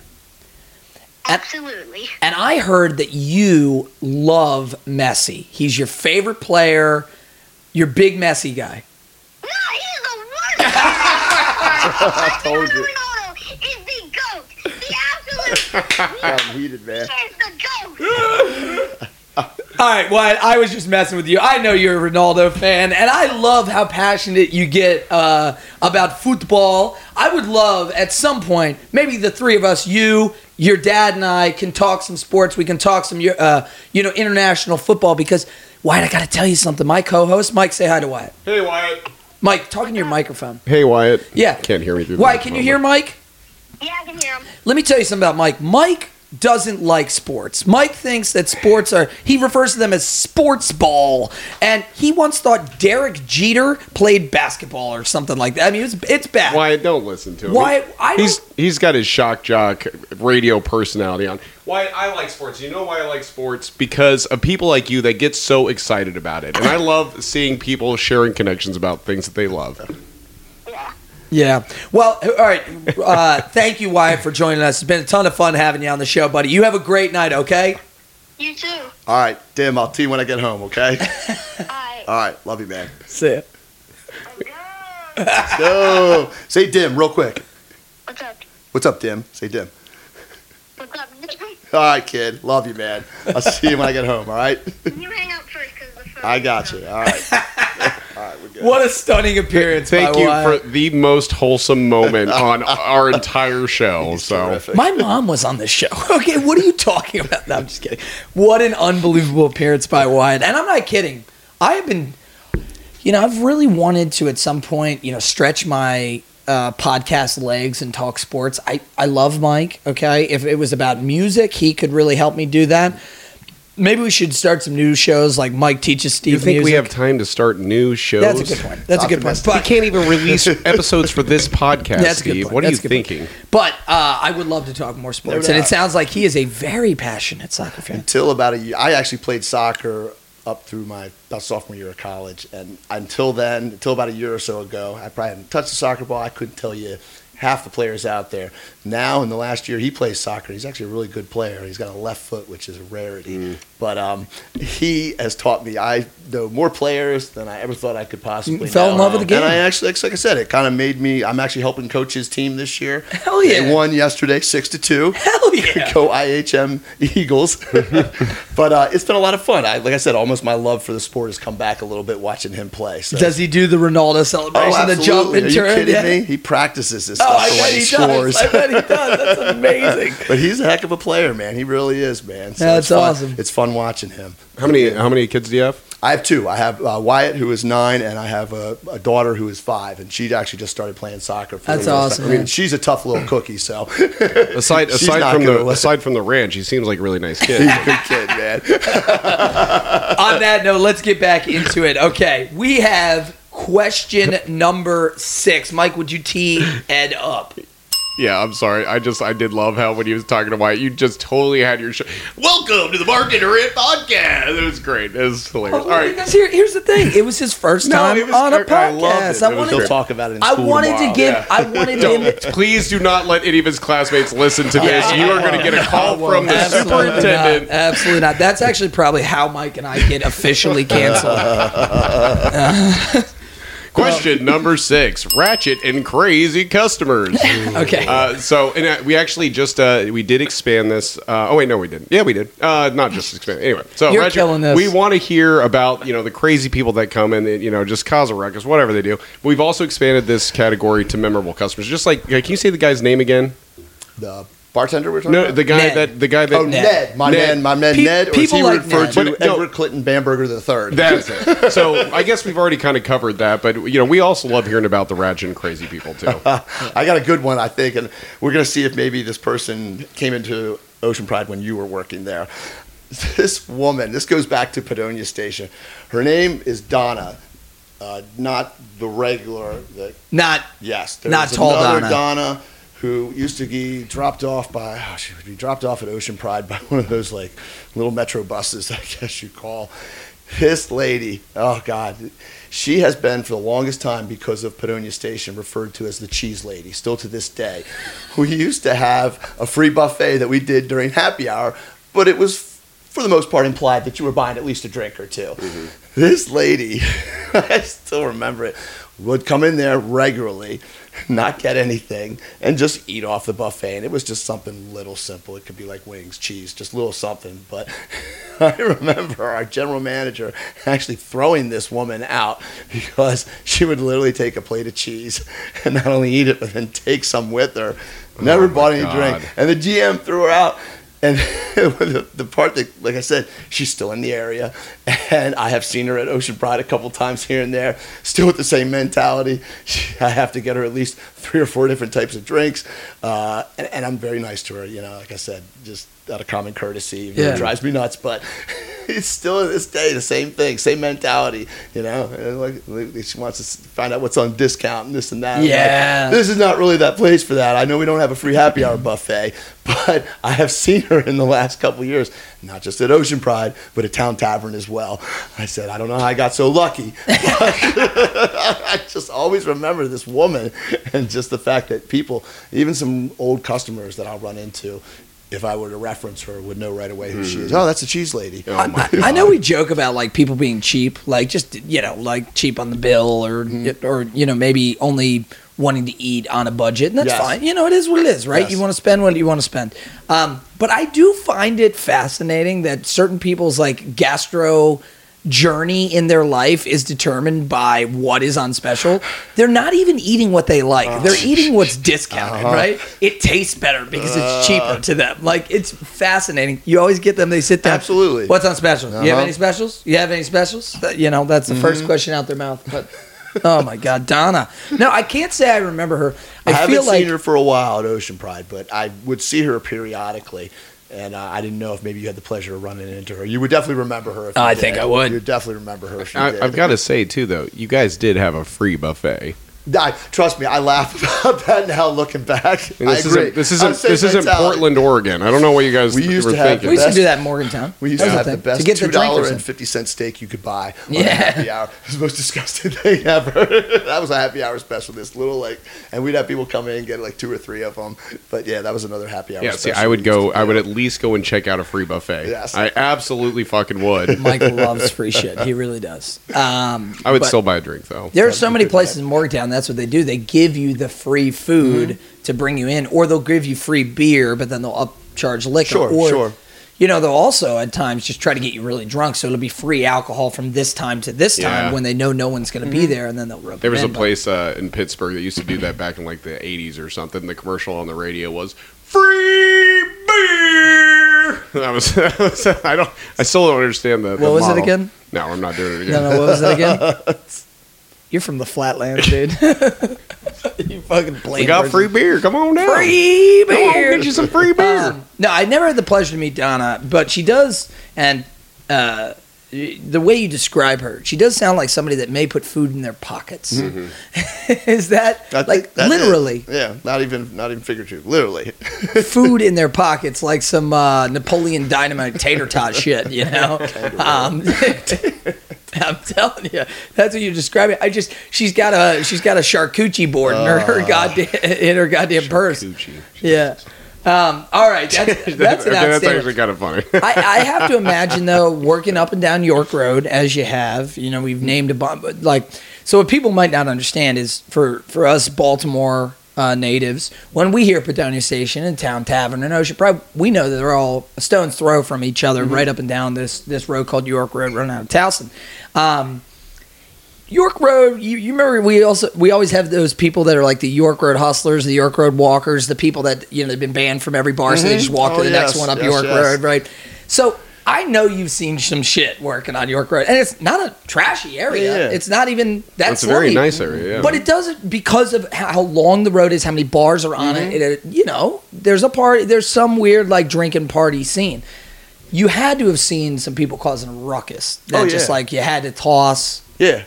I've been saving this story. Is this for fights, arrests, and fires? Oh, yes. Yeah, we'll save it. Okay. Save that one? All right. I was thinking Ratchet and Crazy customers, but that's probably a better application. No, the cheese lady pretty much seals the deal there. Yeah, I agree. Question number 7. Fights, arrests, and fires. There you go. Awesome. Right on cue. Awesome. Perfect. I've been saving this story. Fantastic. All right. This is a two-parter. This is Town Tavern at its finest.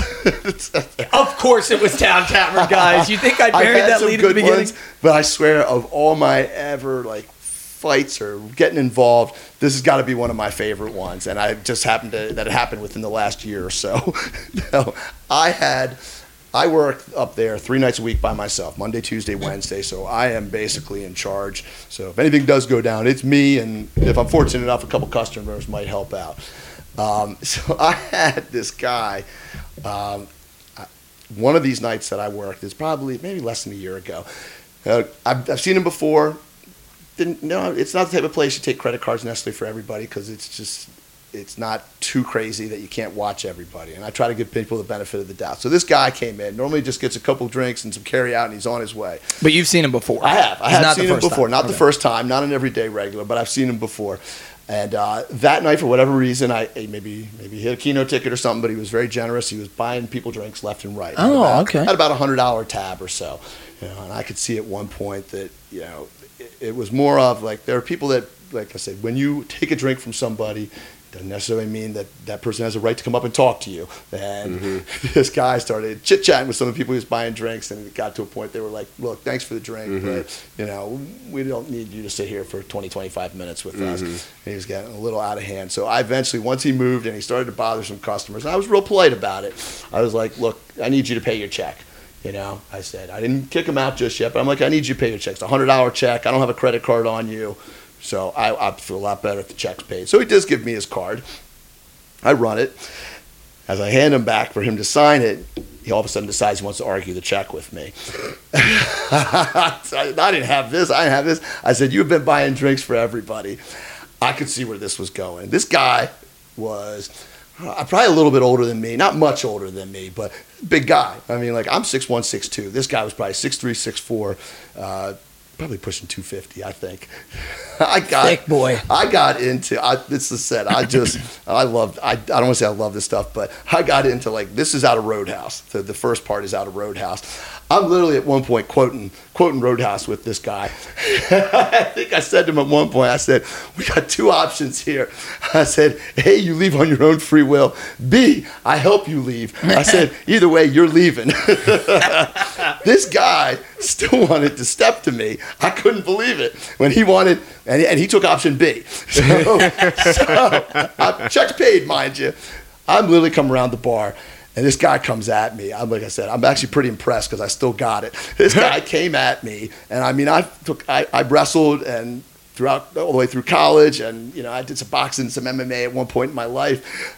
And this guy came at me. I couldn't believe it at first, and I literally wrapped this guy up and tossed him. We had this Captain ceramic I don't know where it came from, but it's a captain, like of a ship. This guy is just ceramic. It's probably some beer giveaway, like a Captain great. Morgan Either way, parrot type of I thing. felt bad because the only person that really got hurt bad in the incident was the captain, because I tossed this guy right into where our ATM was, and the captain. Captain got split in two. Oh.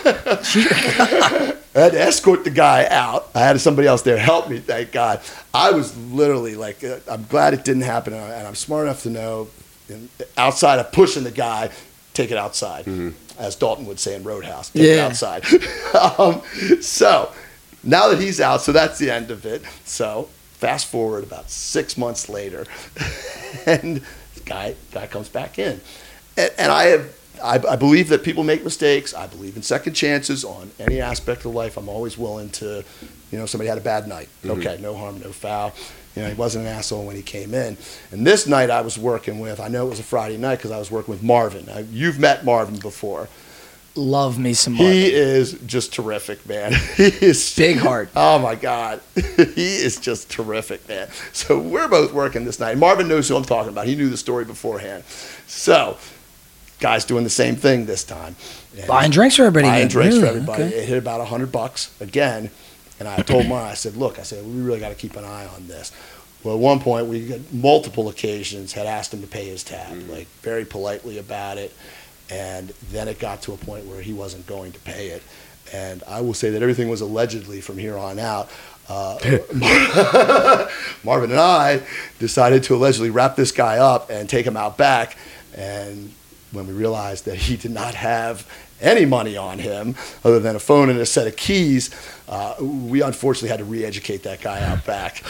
The first time part, to exercise the demons. I joke with people because when I've told these stories, like the first part, I swear, is right out of Roadhouse. I even had somebody after I tossed the guy, he was calling me like, I like Patrick Swayze's character Dalton, but I associate more with Sam Elliott's Wade Garrett. Yes. So every time I came in the bar after that, there's one guy who was like, "Ladies and gentlemen, Wade Garrett, everybody."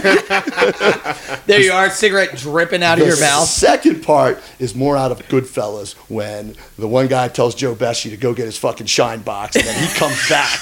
Because I literally looked at Marvin. This is how much I love him. Marvin was ready to mess him up right there at the bar. I said, "We can't do this. There's cameras here." I said, "We got to drag him out back." It kills me. Marvin referred to these, he calls them his kill gloves. I guess he takes them to work and puts them on. They're just like, they look like, I don't want to say almost like MMA gloves, but I think it's if he ever has to get his hands really dirty because he doesn't want to bloody himself up. He doesn't want to mess up his God. knuckles. He's got Kill his gloves. fighting gloves. Jesus Christ. So he was ready to drop the guy right there. And like I said, I've done this long enough. I said, "Get him out the door." I said, "Mark, we can't do this here." I said, "Drag him out back. There's no cameras." This guy, and I'm not even exaggerating, like I said, we were fairly nice until I realized, like, there's no money, there's none of this. Yeah, he was just putting us up. He's already attacked you in the past. Yeah, he's putting us up. Yeah, it's time to... So this guy, and I like I said, I mean, he literally shit himself. I'm not figuratively. This guy literally shit himself. The shit stain is probably still on the parking lot. We left this guy out. Picture of that. Now, you've been to Town Tavern, so you know the little back area. Yes. With the little patio we have where you can smoke, and then there's the cement, which is the parking lot. So this guy was laying there. He was still alive. We left him laying there. And a bread truck, there's another restaurant called Vito's next door. This bread truck was driving by, literally. And I was like, "Marvin," I said, "we can't leave him laying here." I said, "It's too close to Town Tavern." I said, "We got to drag him to the dumpster." Oh my God. As we're dragging this guy to the dumpster, because this bread truck that came by, Marvin's like, "Those guys never stop." He said, "Those motherfuckers stopped." He said, "I guarantee they're calling the cops." I said, "Are you fucking kidding me?" So I'm like, "Marv, we can't leave him here." So we waited a minute thinking they were going to go away. And as we're dragging the body to the dumpster, Dragging the body. this truck comes by again. Like, God damn it. So we literally had him by the dumpster. We went in, and eventually an ambulance showed up. And it was fine, but we kept thinking, they were going to come knock on our door, anything like that. At one point, I even thought, we'll go out there and just be like, "Look, we found him this way." We can't hide the bloody glove. We can't have him bleeding all over the bar. One of his hands, he's got carpal tunnel now from it. But I'm just like I said, right out of Goodfellas. I felt like I don't know, maybe I was De Niro and he was and Marvin was Joe Pesci, and then the other guy was I forgot his name in the movie. But it's incredible. But we literally got in there and we were like, oh God! I said we got to get it. We basically hightailed it. It was after 2. We locked everything up. We were out the front door, and I'm thinking in a day or so we're gonna somebody call. We're gonna hear something from management. Hey, did this happen or this and that? Nothing. And the same thing with the first incident. Nothing. I said, thank God. I said, some people, like I said, I don't have a short trigger. It takes a lot to push my niceness to a whole nother level. Some people don't know how to control that. And then you wind up having things like police and you got to file a report. And shit goes to, there's a right way and a wrong way to do everything. Yeah. Even if you got to re-educate somebody. But I literally, Marv and I both were like, let's get the fuck out of here. All right, let's call. And to be fair, he is still alive because Marvin. You've seen him. I was going to ask you if you've seen him Marvin said that he saw him come in for carry out one time after that. He came back for carry out. To the bar that beat your ass. Of course, one of his favorite lines was, I know the owner. I said, what a coincidence. So do I. Oh, my God. But we actually, because he didn't have any money or anything on him, he had a set of keys and he had a phone. I kept them both. This 2 days later, so this happens on a Friday. Sunday, I think we were out of school because Wyatt and I went up to see Marvin to say hello to him. And I told Wyatt about this. Like, he got a kick out of this. I even showed him the picture of the captain split in two the one time. But I said, we're going to go up there. We're going to see if that guy's truck's up there still because it sat for a couple of days. I said, we're going to move that truck. I said, if it's up there, which unfortunately it wasn't. But I wish it had spare. But he has been spotted. So the guy's still alive, which is good. I was going to ask you if you'd seen him again. I think that's pretty hilarious. Mike's also right. If you just got your ass kicked at a bar, would you come back and then order from there again? That to me is the amazing part. Now here's the interesting thing. You said that you and Marvin were like, we don't know what's going to happen. We've got to kind of lay low here on this whole situation until we find out if the dust is settled. The funny thing is, if that guy went and talked to a lawyer or somebody like that, here's how that conversation would go. There's something in the law called the reasonable person standard. And what that is basically a test to say, what would a reasonable person expect or in these circumstances? Sure. You went to the town tavern. You need to have the expectation that if you're out of line, you're going to get your ass beat. And more nights than not, like I said, that's the beauty of that place. I really do. I love working there. It is just, you never know what's going to happen. I don't have a lot of nights like that. That's a rarity. Like I said, I joke, because word got out. I joked with somebody. Like, don't fuck with the bartender of the day. We'll fuck your shit up. Let's go to Chili's and cause a ruckus. I joked with somebody. I said the movie True Romance. I don't know if you. Yeah, of course. Christopher Walken. One of his greatest lines in there. I've killed a man since 1975. I hadn't been in a fight of any magnitude in so long. It really had been a while. I mean, Padonia Station probably is about where I'd have to go as far as the last time I had to be involved with something. But yeah, like I said, it's been a while, but I still got it, man. My last bar fight, also on York Road. You see, this is why I asked about the York Road walkers. Honestly, my mind's just a little blown just because I've just met you. You seem like a nice guy. I am. We just talked to your 5-year-old son. 9-year-old son. Sorry about that, buddy. Actually, you shouldn't be listening to this. You should be 18 right now if you're hearing this. But you want people to say please and thank you, and you can't have the straws. And I have a much higher tolerance than I think than some people I've worked with over the years. Like, it takes a lot for that switch to flip. Yeah, that's what I'm saying. I even felt bad, like I said I actually felt bad, like I felt bad, like roughing him up a little bit. I kind of did. It's not me, but it'd be one thing. Look, it'd be one thing if you had not gotten physical before, if he had not gotten physical with you. But this is egregious. You're coming in here and you're running up money. You're stealing from us. You got to set the tone. So. It's hilarious just because you're just smiling at him and laughing. No, people were shocked. That's what I mean. That's what I'm trying to paint the picture for people because they were all shocked. The next day I started coming into work. They were all shocked. I said, I've got a line. I said, this guy crossed it. And I've always said, let them make the first move, because then technically it's self-defense if I ever have to plead a case. Like 100%. I'm not that guy that's swinging. I'm more defense than anything. But if I have to take somebody down, I will. But yeah, like I said, I'm the nicest guy in the world, man. But for the right reason, man. I think that was another Dalton line. I'm going to take you down. Left boot. Jesus Christ. Oh my God, there's nothing that's going to top that. So I'm just going to keep us moving. That's the best story. Question number 8. This is sex, drugs, and rock and roll, Ed. So this was originally, this category was just the sexy Lexi. We just asked sex stories, but we realized we're not doing it justice, right? This business has a party scene aspect to it.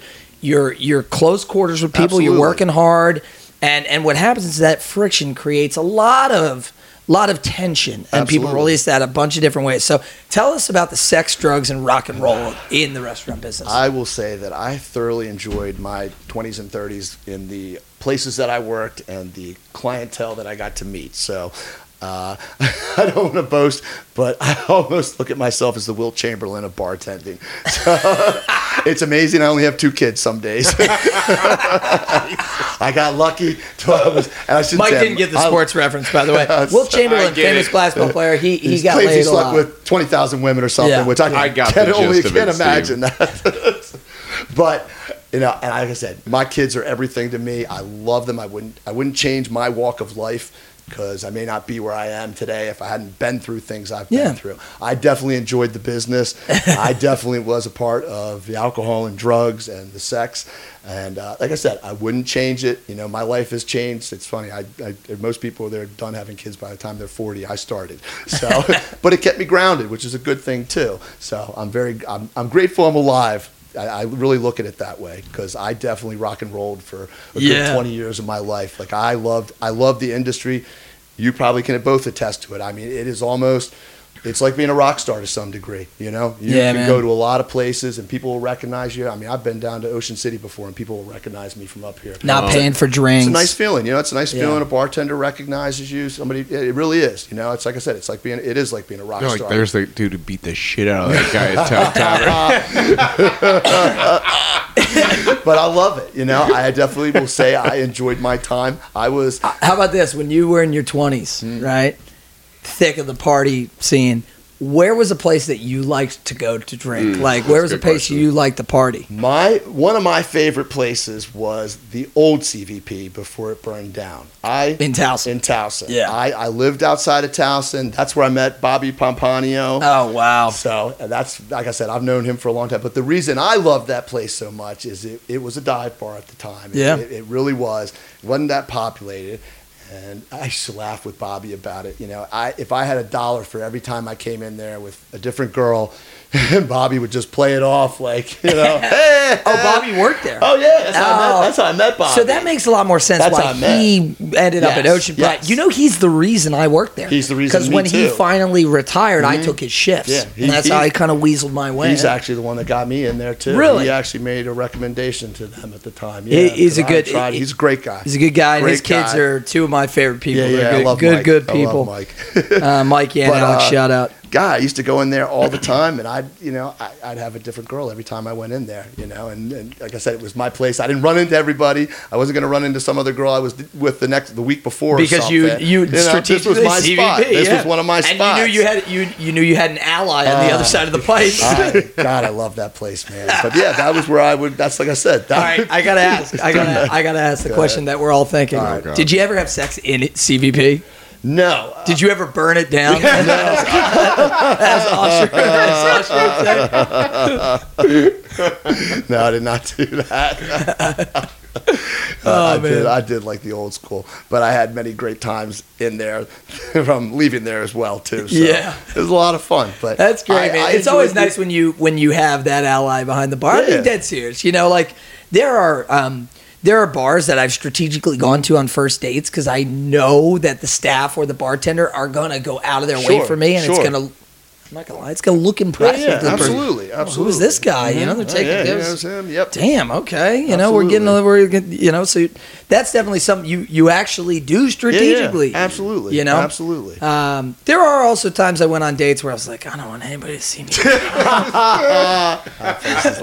I'm going to a new place I've never been to. All right, honey, we're going to Chili's. Yes. Let's burn it down. That is incredible. I had no idea Pompani worked there. Oh yeah, yeah. That makes so much more sense I've now. known- The I've known- CVP Ocean Pride connection. I've known Bobby. I feel like because I think I met him in my mid-20s. I remember the girl I was dating, and we actually just stumbled in there on a Sunday for football, and had a great time. And I, like I said, I was a regular there for a long time, especially when Bobby was. Did there. you ever have a gold card? I did not. No. That was what a time to be alive, man. So when I first started working at Ocean Pride, there's a relationship between the two places, and if you were an employee, they literally had like a business card that was gold, and written on it were all the things that you got 50% off. Oh, nice. And so you could get 50% off at Ocean Pride, you get 50% off at CVP, and the list was wild, dude. Like it was top shelf shit, and we that's what I didn't even really like. After they rebuilt the place, It's never really been my scene. Me neither. It's very like Towson preppy, you know what I mean? But I would go there because we would run up these crazy like couple $100 tabs and walk out paying $150 bucks. Terrific, man. Here's my gold card, thank you. Yeah. Oh man, wow, I'm learning a lot today. All right, question number 9, Mike, tee him up. Hazing, pranks, and games. So this is, we love all these questions, but this is Steve and I's favorite question. Steve and me, Steve and I can't even think right now. Me and Steve. But this is like, this is the way you initiate, the new people and see, if they can handle working in this business. This is also the way you just fuck with your coworkers and stuff. So actually, we already know you. You already teased this one at the very beginning. Do you remember the story you were going to tell about your coworker earlier that we made you stop? I hope we didn't lose this. Oh, it was Glenn with his the whole flower thing. Glenn Yes, Goverich, the flower thing. Yeah. So tell them first. Set it up by explaining the flower thing to people. Glenn, I love him. Gosh, he would make. He was an artist as well. He would take a napkin and he could make it look like a flower. I mean, like a rose. I mean, it literally. He'd have the same shtick every time he did it. He'd hand him the flower. And then he'd say, "Don't water it." Oh my God! I thought that was the funniest, dumbest thing ever. This is I still in my head every time I see Glenn. In fact, don't water it. This is the exact representation of Glenn. Where I was saying, if you met him for the first time, you're like, God, what a dumbass. But then you see him do it for the 15th time, and you're like, oh, this guy's doing genius level comedy. Bouquet, man. Yeah, it's amazing. He was like that. Like I said, I love him, man. I would make fun of him to his So face. funny. Don't water it. Oh gosh. So how did you prank him with the flower thing? I just thought the whole thing. I mean, I did one time where I think I actually put some in water with him. Just to upset him. No, but I had one that we used to do this to the barbacks at Padonia Station. Some of them were not the brightest. So it was a Chinese restaurant next door. I think it was Ito Sushi. I think it's still there, actually. Yeah. We used to send the barbacks over there and we'd see how long, like I said, we'd see how long it take them to figure it out. We used to send the barbacks over there to get us a bucket of steam and table stretchers. You got it. And we actually had a couple that went over there and even if they couldn't find it there, they're trying to figure out how to do this. Guys, it's All right, pull. They're impossible tasks, guys. But a couple people actually tried to. Quick, we got a party at 15. We need the table stretcher. Quick.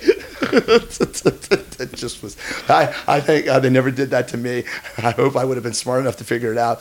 But we had a couple people that I swear to God would go next door. I couldn't get one. They wouldn't give me a bucket. You know what the problem is? How did the restaurant feel about this? Were they in on it? Oh yeah. It was always all the bartenders. We were just like, let's just send them over there. You know, it became like. The problem with these pranks where you send somebody for something that's not real, and we've talked about, Mike knows where I'm going with this, is even if you're smart, you want to do good. Sure, absolutely. Right? And you're working in a job where somebody's like, do this, do that. You're like, you don't know this environment, so you want to do good. Absolutely. And so you're like, okay, that sounds fucking like the dumbest thing I've ever heard, but whatever. I gotta put in effort. You almost like shut your brain off just to perform. The chef at Bluestone tried to get me with a can of the dehydrated water. And I turn around, I start walking. I'm like, What the? No, you're not gonna get me. Fuck off, dude. Yeah. Yeah. I always remember the movie Waiting when it came out. Yeah. And everybody that worked in the industry, and I remember the dick tricks that they did in the movie. Oh, yeah, that game. Yeah. Oh, yeah. The dick showing game. I had a lot of people that like to do that during my times at Padonia. I don't think I ever actually walked in on one of them, but I know a couple people. Do you know anybody that actually got somebody with the goat? I don't know. No, I don't. So my favorite is the Abraham Lincoln. Okay. I don't know if I know this one. No, it's from the movie. Oh, it is? Yeah, I mean, Okay. like, There's one scene. So they talk about a lot of them, right? So Yeah. there's the wristwatch where you Okay, take yes. your shaft. And you no, put it, I don't know about that that's one. not described in the movie, but that is what you take. Tom used to, The brains. Dirty Tom used to do it to me. We'd be in the car and he'd be like, "What time is it?" And I'd look over at him and he'd have his Oh my God. across his wrist. So you Jesus. just like take it out, you put the shaft across. There was the brain The where you bat- hold the your bat wing. You hold your balls It to looks make it all look like a brain. veiny, like a The- bat. The bat wing is when That's you great. pull your ball skin apart and it looks veiny like a bat wing. There's one scene in the movie Yeah. though where they like come back in. Yeah, To, like he's been describing a Radimus bunch of 'em. describing Yeah. a bunch of them, and he's just finishing describing. He's like, "That's the Abraham Lincoln, but that doesn't count if you don't shave it, so it looks like a beard. Yeah. So you have to shave it so there's just hair on the bottom, and then you got to hold the shaft up so it looks like a Lincoln top hat with his, he has that. that's What's too that called? funny. When you have a butt chin, right? So Right. it looks like the butt chin with the beard gosh. underneath. The goat, which is the one in the movie, becomes this that Mitch does at the very end, is where you tuck your dick back between your legs and stick it out like a little tail, and then you moon somebody while you show them the dick at the same time. Pretty, there's some variations, but I've always had an affection for the Abraham Lincoln. That's That is just, too funny. it takes some planning, some That does. effort. We're We're you always know? looking for new ones. So if you, next time you find yourself with some free time, play with your Play with balls. yourself. See what you come up with. Oh man, I would say let's watch Waiting, but there's no way we're not watching Roadhouse tonight. Got it. Could you imagine if somebody was playing the dick showing game at the Double Deuce? Dalton would literally, like it's an esophagus, rip their cock off their body. Oh my god! Oh my god! All right, Ed. What an unbelievable run through the gauntlet. We are now to our final question of the evening. Question number 10. Firing and quitting stories, or as we affectionately call this category. Getting 86. You teased us. You teased us, Ed. You said you were saving something. I do. I will say this. If you have never in your life decided to walk out on a job at mere seconds, you've not truly lived. If you have never been fired for some reason, one or another, you've not truly lived. They're experiences that will teach you things about life. So this is one of my favorite ones. This actually is how I ended things with Padonia Station the first time. So That's how you know you really work there. Yeah, and if you've never been fired and brought back. You don't work in the restaurant the end of business. the story will be even funnier, the fact that I came back, which was even more amazing. So my general manager, they used to tell me, I used to be on the tour at Padonia Station when new waitresses came in and they trained them, they would say, make sure you stay away from this guy, which of course was usually an open invite for them to want to go with me. Right. Don't push the red button. Exactly. So my general manager, who Don't push the Ed button. who mind you was married and had kids and just kind of a sleazy guy to some degree. So this new girl gets hired. Nice girl, cute girl. And he literally comes up to me and tells me, this is my general manager, stay away from her, don't sleep with her. I look at my buddy who's bartending and I was like, well, of course I have to now. I said, you literally told me not to, you fuck. Now she's the only person that's attracted to me. Eventually, I did sleep with her, and he found out. And I was working a shift, and when we went back at the end of the night to turn our drawers in, he hands me this write-up, and I'm reading it.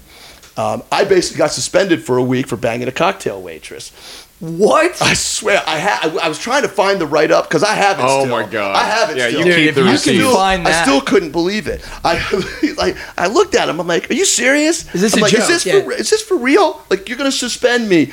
We told you to stay away from." And it says in the write-up, "We told Ed to stay away. He didn't stay away." I'm like, "Dude, I didn't force myself Can you on believe this girl." somebody sat down and wrote I this couldn't down? believe We it. told Ed not to have sex laughed. with her. I mean, I literally was like, I said, "I can't believe this is really happening." I'm like, what I do, as long as I don't bring it to work, that's my business. Yeah, I don't absolutely. It's just part of the business, Employees sleep together, employees and customers, whatever. Some are friends, some are not And friends. you know we what? still work And together. some people sometimes bring it to work, but for the most part, if you're a professional, I've worked with girls that were ex-girlfriends of mine, and I would be as professional as I could be. You know, you don't bring that to work, even if it involves a work person. So I came back out after this write-up. I'm looking at this. I'm like, this is for real. I'm like, I got 5 days off now. Because I went back out, the bartender friend of mine who I worked with, and I said, his name was Steve, and I said, you're not going to believe this. I said, I'm suspended. I said, I'm suspended for sleeping with that waitress. I said, I can't believe he did that. He's like, I can't believe he did it either, you know? So I'm like, all right, so I got suspended. And then I come back the next week, and he was fucking with my schedule. You know, I had nights that I had worked with regularly. Your punishment wasn't over yet. So now it's not just a suspension. No. Now he's starting to get cheeky. And he took away one of my best shifts, and I was pretty close to, like, you know, ready to move anyway. And I remember saying to some people, I didn't tell anybody, but I was like, you know, I said, this is going to be my last night. It was a Wednesday night. We used to do karaoke. It was a good night to work at Padonia Station, and he decided to take that shift away from me after all that. So my last Wednesday I worked, and I knew it. I said, this is going to be my last night. I said, you know, I'm obviously replaceable in his eyes, so he doesn't need any time to replace me. So I basically gave a 2-minute notice at the end of my shift, you know. Let's play about it. I said, look, you know what? That's how, after 13 years or whatever, I said, you know, then replace me. That's fine. You know, I don't need this shit, you know. And I'm glad I did, because you get into a rut sometimes where you work at a place and maybe the money's really good and it's tough to leave. You you think sometimes there's nothing better out there, you know, and I used to think like that. That's why I stayed at Padonia Station for so long, and I have great memories, but I have also had a lot of better opportunities since then. I used to think of that as this was the best place I was going to work, the most money I was going to make, and I've realized, you know, I should be betting on myself more, which I've learned as I've gotten older, that, you know, I can go anywhere in the right environment and make money and be successful, you know. But basically told this guy, I was like, all right, I said, you know, F you, you know, there's my 2 minutes, and that was the end of it. It's easy to fall into that routine, and you need a catalyst. And the thing is, the owner, because we talked about it years later, I left for about a year or two, and I was working at it's not open anymore, but it was called Tavern on the Hill down in Mount Royal, I think it is. It's not there anymore. It used to be across from City Cafe, kind of. Yeah, it's now in. It's right on the other side of Mount Road, Bolton Hill. Okay, it's Bolton Hill because now it's a breakfast place. I think it is too. It's called just On the Hill now, but it used to be a bar. Yes. Right. But I worked there for about a year or so, and I left. And the owner, the GM guy that was such the problem, and the owner even knew it. You know, he finally left, and the owner called me and asked me if I wanted to come back. And, you know, he wanted me to bartend a couple nights and manage a couple nights. And I was like, sure, you know. And he talked about it, he laughed about it. He was like, you know, he said, you know, you two just, you know, he just had, it was a jealousy thing, you know. Like I said, you know, I did not have to work very hard to get this woman into bed. And, you know, he was probably pissed off about it. And the owner laughed about it. So this is going to continue to another firing story. So I was managing there a little bit too, and at that time I still wanted. I really wanted to run a business like the restaurant business. Right. I really liked it at the time. I didn't have any kids. I didn't have any attachments. And I really thought that, you know, I might enjoy that. And I thought this was a good stepping stone, you know, to get an opportunity to manage this place. And it was also during my time that I, you know, still drank and still partied some. And I got one night in there, one night while I was managing, I got so fucked up. and that's a good bar when your managers are getting litty kitty. So fucked up. I locked my keys in the office, so I couldn't get in the office. My set of keys that opened and closed everything. To like shut the restaurant down. Yeah. I'm like, fuck me. To a point, it got so bad. You're drunk, keys locked in the office. The cleaning service came in. And this is like 4:30 or whatever, and they see me, and I'm like, dude, there's no way I'm talking myself out of this shit. I think I eventually left, and then I get the call the next day. And, you know, I basically was going to be fired for this. In fact, the owner's exact words were, I don't want to ever see you in this building ever again. Oh, my God. But this gets better. This gets better. So, of course, one of the kitchen guys I had talked to. How many times are you going to quit the same and get fired? So he told me, the kitchen guy was telling me, he's like, Ed, they keep a spare key right up here. I'm like, you motherfucker. Oh, man. Would have saved all my problems. He knew it the whole time? I didn't know. Yeah, but I was by myself, so there was nobody to be like, Ed, the key's up here. I didn't know know who to call. So, And you're also fucked up.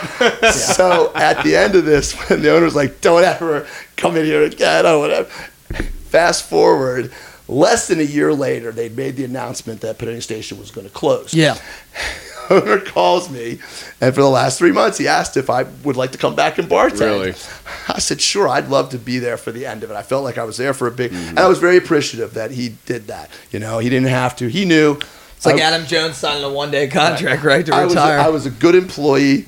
I drank a little bit, but he knew I was a good kid. You know, I think he knew that deep down. I just had some issues at that time. So I ultimately, my one friend that I worked with for years, he laughed. He's like, you're the only motherfucker that can get fired from there, told to never come back, and then they call you to work the last 2 months. There it is. I said it was just fitting to be a part of ending it. Yes. You know, it really was a cool thing. So, That's amazing. But That's that amazing, was just a shit show in its own. But, you know, like I said, great memories. I wouldn't change it for the world, man, based on how my life has gone. You know, What I'm about to say is going to come out. It's not going to come out right, so I'm just all gonna, good. I'm Let it just go. going to say it, okay? There are some sexual escapades of mine that I'm very proud of, that Absolutely. I reminisce on fondly, and I'm like, yeah, I can't believe I pulled that one off, you know? Absolutely. And I'm not even talking about conquest. I'm talking about like the scenario even, right? Sure. You have to be a little bit proud that you got fired from your job for having sex with somebody. I honestly That don't is know amazing. if that has ever happened to somebody. That's I really amazing. don't. Like, I could not believe it. Like I said, I wasn't pissed. You know, I was more like, That does this sound really bad happened. because plenty of It's people are documented. fired from their job for No, having that sex actually- with somebody. It's called assault, but Oh. this was a very It's different sort of documented. thing. I couldn't believe it. They put that in my file. I actually got fired for having sex with a coworker as well. Did you really? Yeah, it was Where- it was a family business though. So You gotta drop it. Can you turn that That's fine. off? That's more appropriate. that actually That is too. that's what I was looking for. What did I tell you about sound effects? Christ. What did I tell you about sound effects? Sorry, I was saving that one. Why do That's you great. Why do you think that it was that girl that he was like? I think he liked her. I think he thought he had a shot with her. I really And did. he's married. Mm-hmm. Yeah. Okay. I think he really thought because What an he idiot. treated some of the women there like that, and I definitely think there was more involvement with some of them than people realized. But Oh, yeah. But I think he really either thought he had a shot with her and just thought He's basically like dibs. I call dibs. pretty much. Yeah, like I got it first. I seen her first. I just remember laughing. She was a nice girl. What was that? God. Oh, brother, we're out there. No. I know it's from a bar that we're out there. I know what it's from. What I'm asking you is what was the commercial from the bar? Free beer from Kansas. All right, guys. Look, that's about as good a place as any to bring this wacky ride to a fucking halt. Ed, unbelievable, man. So happy you came on the show. I am too, Thank man. you for sharing all these I wonderful appreciate stories. you guys for letting me come on. I really enjoyed this. You have been vulnerable and illuminating and hilarious, and I've had a ton of fun doing it with you, man. Me too, man. Me too. I feel like I could do this with you for another 2 hours I think because we I could, just man. you and I just nerd out on Baltimore does, bar man. culture. We could literally sit here and talk this guy at that bar, Absolutely, this place. I man. mean, it's such Absolutely. It's small tomorrow, and if So many stories to tell. shit, man, if you haven't worked there, I have, and vice versa. That's what I mean, That's man. kind of how it feels. All right, we have a couple more questions before we get you out of here. The first one is what we call our cleanup. Okay. And cleanup's pretty simple. This is where you get to take over the show a little bit more. We're not going to interrogate you. You get to kind of drive the bus. So first, shout out some bartenders that you think need to be on the show. People that you love, great personalities that we need to interview. Lay down the challenge of the gauntlet for them. I've already mentioned him once, and if you have him on it by himself, or if you have both of us on, my man, the Benevolent Marvin. Yeah. That guy's got stories. God, and, Benevolent. and the two of us together. Did you say malevolent or Malevolent. benevolent? He is something He else. is a trip, man. He really is. He's actually, I love this guy. He's actually the godfather to my goddaughter, daughter. He's the godfather. But him and his stories, man, like I said, I think I'm a good storyteller. He's a great storyteller. He's definitely one, man, if you're looking for personality. No doubt. I when he first started working there at Ocean Pride, and I got to meet him, I was like, oh, this guy's lovable, but you know, he was still kind of getting some bartending chops at the time. Absolutely. I've seen him now at Town Tavern, just like He's come a long way. Oh No my doubt. God, he's coming He to his is. own. But the one thing that he always did from day one is improve the music. Oh, I have a lot of respect for that. I really do. He had great music taste. He took the time to get it all set up, get playlists going, and I just we actually have similar taste, and my music playlist almost mirrors his now. Really? In fact, songs that I've really liked and I didn't know who sung it, and he likes a lot of like old school R&B, funk. He's a big funk. I'm a big funk fan, and I love that stuff too. Some people joke that I'm playing Marvin's list. I'm like, no, that's actually mine, you know. But he is definitely helped me with my music collection. You gotta give me his number. He and I have obviously lost touch. I run into him every now and then. We'll see each other out. Definitely will. Yeah, but I would love that because I'm telling you, going to a bar where the music is not good, that'll turn me off from the experience. Absolutely. So, and we actually kind of really like good. Beer Hall. We don't have a lot of bartenders. Played all your that music do that. the other night. Yeah, I know, but I have to request it each time. But it is. I agree with you down a too. list. Music definitely sets the environment. I'm a big. I like that when Marvin and I are working, that there's a different playlist than the good old country hits. Yeah. I can Is that what they play in town? Classic rock. I hadn't noticed. When I hear, I don't know what song it is. I hear like. Oh God! It's either a Led Zeppelin song or Moody Blues. Ripped up like a juice tread carefully here, okay? I will. I agree. There's always appropriate songs, but there's just some that like. I don't know. It's just, to me, it's not bar appropriate. Or like the 20-minute Inagata DeVita song. Yeah. I'm like, all right, I got to switch the music now. I've listened to the first 10 minutes. I can't listen to the next 10 minutes. No, well, there's some songs that have been so played out that even if you love the band, you don't want to hear it. Yes. Like every Taylor Swift song. That's Nico, the personal hell I live in at Dust. Nico, I'm so sorry. Count your blessings at Town Tavern, you motherfucker. So sorry. one of my buddies, we talked about him on the Patreon. But he will go into these bars that have the touch tunes where you can look up almost any song. Oh yeah, and he will fucking pick these like 20-minute Electric Wizard songs. Awesome. And it's just it's funny, but it's like people are in there like, what the fucking hell is going on? Yeah. We right now I have this awesome relationship with our GM who is, he plays guitar, I play guitar, and that's one of the things we first connected on. He has an incredible taste in music. And one of the things that we share is we love dirty, nasty, like stoner metal. Okay. And a lot of like, like early punk stuff. Sure. And so Yeah. we're all, I'm always putting on like a lot of Iggy and the Clash and some of those early punk bands. And he's always just ripping all the stoner metal. We got families eating chicken wings. Yeah, dude. That's great. It's so great, man. It's just him and I back there like, nerd. That's ridiculous. All right. The other portion of the cleanup is not just who needs to come on the show. I mean, the gauntlet's been thrown down for Marvin. No doubt. But the other thing that we want to know is recommendations from you. Where should people go to eat, drink, party, just have a good time? If places that you really like.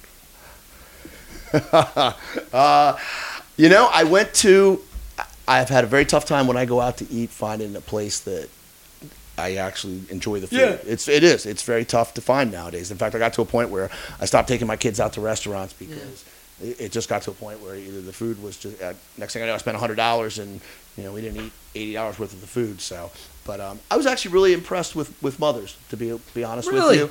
I ate there. Marvin and I. It actually was after Ned when he passed away. The one off Padonia. Yes, we actually went there and ate, and I was very surprised. Actually, I wasn't sure what to expect, but the food was actually really good there. Yeah. Really? Yeah. I've never eaten at a Mother's. Mm-mm. I hadn't for a long time. It'd been a long time, and I think it was when they first got up there was when I first ate there. But I was pleasantly surprised. That's awesome, man. It really was. It was a good spot. So. We had the craziest experience the other day. The lady and I and a friend of ours, Bob, who we just did a Boilermaker with, we went to an Orioles game. Yeah. We're looking for somewhere to eat. And we're like, we're not gonna fucking eat at Pickles. We're not gonna fucking Pratt Street Ale House, whatever. Sure. Their food's fine. Yeah. It's fine. It's bar food, and we were like, fuck it. You know what? Let's go to Mick O'Shea's. We'll get a beer and a burger or something. I'm blown the fuck away, dude. They got some new chef there, and it was the same sort of surprise. I was like, Mick O'Shea's has good food. Like, it was legit. We saw other dishes coming out for other people. Blown away by that. So that's awesome. That's always a nice surprise. I drive by Mother's all the time. I get beer there every now and then. I'm gonna have to give him a try Yeah, I'll tell you, man, on that endorsement alone. I really was pleasantly surprised. That's So, awesome. yeah. That's awesome. Well, if you're not familiar with the Baltimore area, we have a local bar called Mother's. It started in Federal Hill.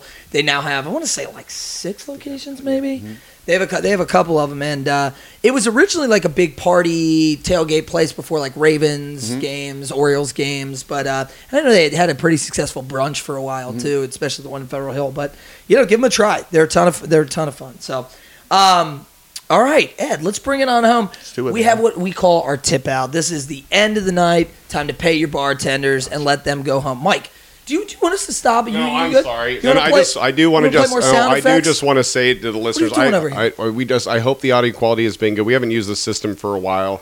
I'm not trying to make you guys nervous because I keep coming over here and looking at the knobs and stuff. So I'm sorry. You are a knob. Psh. Okay.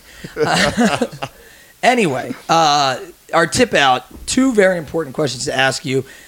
I'm going to take the first one. I'll let Mike take the second one. Now, the first one is a little indelicate, but I think you'll understand. Your sense of humor will get it.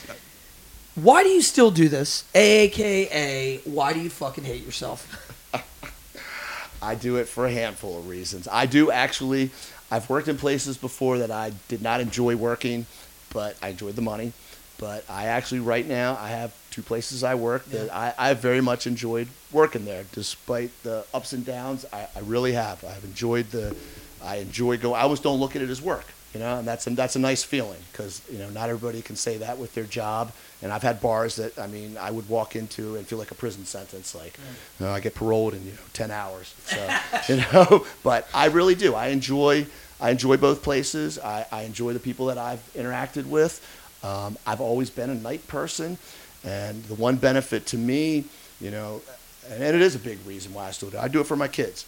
I have lived at times in my life a crazy wild life, and my kids inspired me. My son especially, inspired me to want something better. And not necessarily money or job necessarily, but just quality of life. Like I've been sober for 4 years now. Oh, really? Congratulations. We talked a lot about that on the last episode. Yeah, and I still enjoy it. I wasn't somebody. I was somebody I couldn't have one drink. I could not go out and have one drink. Some people can control that. I don't. When I talk about sobriety, I don't ever mean it as disrespect to people that do drink. Everybody has their limits and how they can control it, and I couldn't. And I tried to for a couple times. I tried to be like, maybe if I only have one drink. Or maybe just a couple of the night. Liquor just be. Yeah, and it never worked out for me. And like I said, I look back, I wouldn't change my course of life because of where I am now, because of my kids, and they do. They both inspire me to want something better in life and want to give them something better. My kids deserve that, and I make a lot of sacrifices, and I wouldn't change it for the world. I'm grateful. I always said I had one hell of a ride. I am grateful I'm alive. I really am. Some days I really think about it like, holy shit, I lived through that. In a fucking bottle of whatever. I'm like, I'm still alive. My God, But I joke. Like I said, I wouldn't change that stuff because I maybe wouldn't have my kids if that was the case. So it's been, I love my life. I will say that, and it's allowed me to be able to have I'm a single dad, full-time mode. People ask me what I do in the daytime. Do I do a job in the daytime? I said, yeah, I take care of my kids. I love being able to take them to school, pick them up, do homework, and I couldn't do that stuff if I was still drinking or if I was working daytime. I might not get to enjoy these things. Now, eventually, when my kids get a little bit older, I thought about switching at least my hours maybe, but I'm a night person by habit, Yeah. If I have a night, this is a crazy night for me now. The industry's built for you. No doubt. I joke, in high school, I was always a night person. Like I said, so this industry is perfect for me. I can't sit still. I'm amazed I've sat still this long, to be honest with you. I don't know if you noticed in the beginning, I debated standing up. Yeah, I know. I'm so used to it. But I do. I love, if you work for the right people and the right places, I could never work corporate again. I couldn't deal with the little nickel and dime bullshit, but I'd like to think the 2 places I work, and it's one thing I always loved about Eric. Eric was one of my favorite general managers. It's really special. I ever had the pleasure of working with. I see him from time to time. I love the guy, but he did. If you did your job, and they'd leave you alone. You did your job. You had your shit together and stuff covered. He was literally, I mean, you know him to be a big Patriots fan. Yeah. Oh, yeah. He was Bill Belichick as a manager. Do your job. And I love that about him, Yeah. you know. And I'm fortunate enough that I have 2 places that I get to work like that, you know. As long as you are doing your job, people leave you alone. They know you're responsible. Instead of one person screwing up and you get looped in with everybody, you know, it really is some being an individual where you know, they know they can trust me, and it's been great, you know, and I love it for that. I mean, it is, you know, you guys both know this. It's it can be an up and down business. You know, you can have things going great one day and like that. You know, that can all change. I mean, you know, it happens. But it happened for me at Ocean Pride. I got fired more times than I can remember. You remember when Paul came on in? Yeah. I mean, I couldn't get out of his way. And I had one of those experiences where it felt like he was gunning for me. Mm-hmm. He's lying to the owners, you know, and it just, man, it's crazy how some place that you can love so much can flip so quickly. And I mean, I felt that way about Padonia Station at times. Yeah. And I look back, it doesn't change my work ethic and who I am, but I realize, you know, a lot of places, and I've seen it before. You can work somewhere for 20 years, and they're not going to care what you did for the first 20 years. What are you doing now? And if you're not a good performer, or they forget all that good work you did. They do. There's sometimes a little bit of equity, but not sometimes I think what it should be. You know? I could never do corporate again. I mean, like I said, I like both places that I have worked. You had some cool spots. Yeah, definitely. It was fun. Don't get me wrong. I loved it. But like I said, definitely looking at back, like older wise, you know, I couldn't deal with how many pieces of flair are you wearing today? Well, that's not enough. Oh, well, if you tell me I need to wear so many, let me know what the number is so we can stop this bullshit. I almost, when you were talking about dragging the guy out back and giving him, you know, a re-education, I was thinking about the printer from Office Space. Oh, God. So another Office Space reference is that you're sneaking in there. All right, Mike, bring us home. Final question of the show. Ed, thank you so much for your patience and all your wonderful stories. I had a blast. Yeah, this was a lot of fun. All right, if you opened up a bar, what would you call it, or what would the theme be? Oh, gosh. Oh, I have a couple in mind. I might have to get copyright infringement for it. No, you know what's great? If you say it on the show, it's now officially been used in a business sense as a term of art. You can argue using this as evidence, if anybody ever tries to steal it. So this is your copyright, Ed. This will be my favorite one because it came up with a conversation with somebody. At Town Tavern, if they were ever to change the name, it's a great idea, should change the name to Mos Eisley's Cantina and make it a Star Wars themed bar. It's perfect. It is. It actually looks like that cantina too on the inside. I'm waiting for Obi-Wan to come in and cut that guy's hand off, man. Just a Cantina song on repeat. I was going to say, would you jump on that? Perfect. That would be amazing. That would be. But that would be at the top of my list. I said something you could call a place like. Because I always tell people, I'll see you in hell. Like, and I didn't realize at one point it's actually quoting Han Solo from Empire Strikes Back. Okay. When he's getting ready to go out on the Tauntaun to save Luke, and one of the guys is like, you can't go out there. And he's like, well, then I'll see you in hell. And he rides on off. Would you just call the bar Hell? Absolutely. Yeah, just hell? I'll make it with hockey sticks just so it has a sports theme. Oh, and then my I can God. say, hey, man, I'll see you in hell. That's pretty good. I should love that. You know how like all these bars have little mascots? It could be like a little devil drinking a beer. Man. Yeah. That's actually pretty cool. I would go to Hell. I feel like I've been there a couple times. You know what? You go to Hell, dude. You should go with me. Let's go to Hell. It's got a good ring to it. Yeah, that's too much fun. Definitely something on that. You open up a sister bar called Heaven across the street. That's perfect. Nobody's allowed in. I love that. I love that. All right. Did you have any more? I'm good, man. All right. No, it's a good Ed, way thank to you start. so much. Give a quick shout out to our wonderful listeners before you say goodbye. All right. Thanks for having me, everybody. I hope I threw some entertainment at Oh, it you was for a amazing. couple hours. It was amazing. Thank you all for listening, Barflies, and all of you wonderful listeners out there. Until next time, fuck off. Hey everyone, and thanks for listening along, and thanks for drinking along, or doing laundry, or whatever the hell you're doing. We really hope you enjoyed the show. We've had so much time. These Baltimore episodes have been great. If you did enjoy it, we do release new episodes whenever we can. As always, a big shout out to our friends at Trauma Parlor, whose song Fast One you heard throughout the show and you're listening to right now. Go check them out there on Facebook and Spotify and show those guys some love. Damn straight. And if you want to be one of our regulars, follow us on Facebook, Twitter, Instagram, and Snapchat at BRP Drink Along. You can listen along anywhere you get your podcast just by searching the Bartender Rant Podcast. Please subscribe, rate, and review. This is very, very important, guys. If you haven't done so yet, stop what you're doing, subscribe, rate, and review. That's the best way to help us grow the show and reach new listeners. The more ratings and reviews, the faster we can climb up the charts. And plus, Mike and I really need the personal validation. I mean, we don't deserve it, but we want it.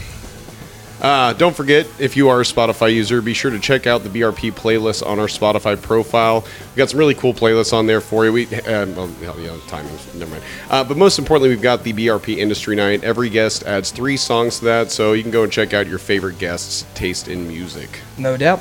Do you want some kick-ass show merch, Mike? Yes, please. I think Regina stole your hoodie, by the way. I noticed. I'm going to try to get it back, but honestly, I might give it to her after what we did to her last Why night. do I keep getting brought into this? You're the one who locked her out of her house. Okay. Out of your house. Guys, I was asleep on the bar. I'm not to blame here. Anyway, we'll talk about this later. If you do want some sweet show merch like the awesome BRP hoodie that Regina is wearing right now, check out all of our amazing swag courtesy of Campo Design Co. And that link is on the show description and on our Instagram page. And if you just want to hang out with Mike and me, join us the first Monday of every month for a virtual industry night happy hour.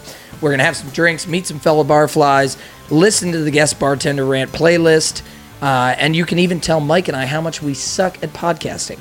Make sure to follow us on social media for all those links. I try to post a day or two before. Now, for all you shit talkers out there, it's your turn on the mic.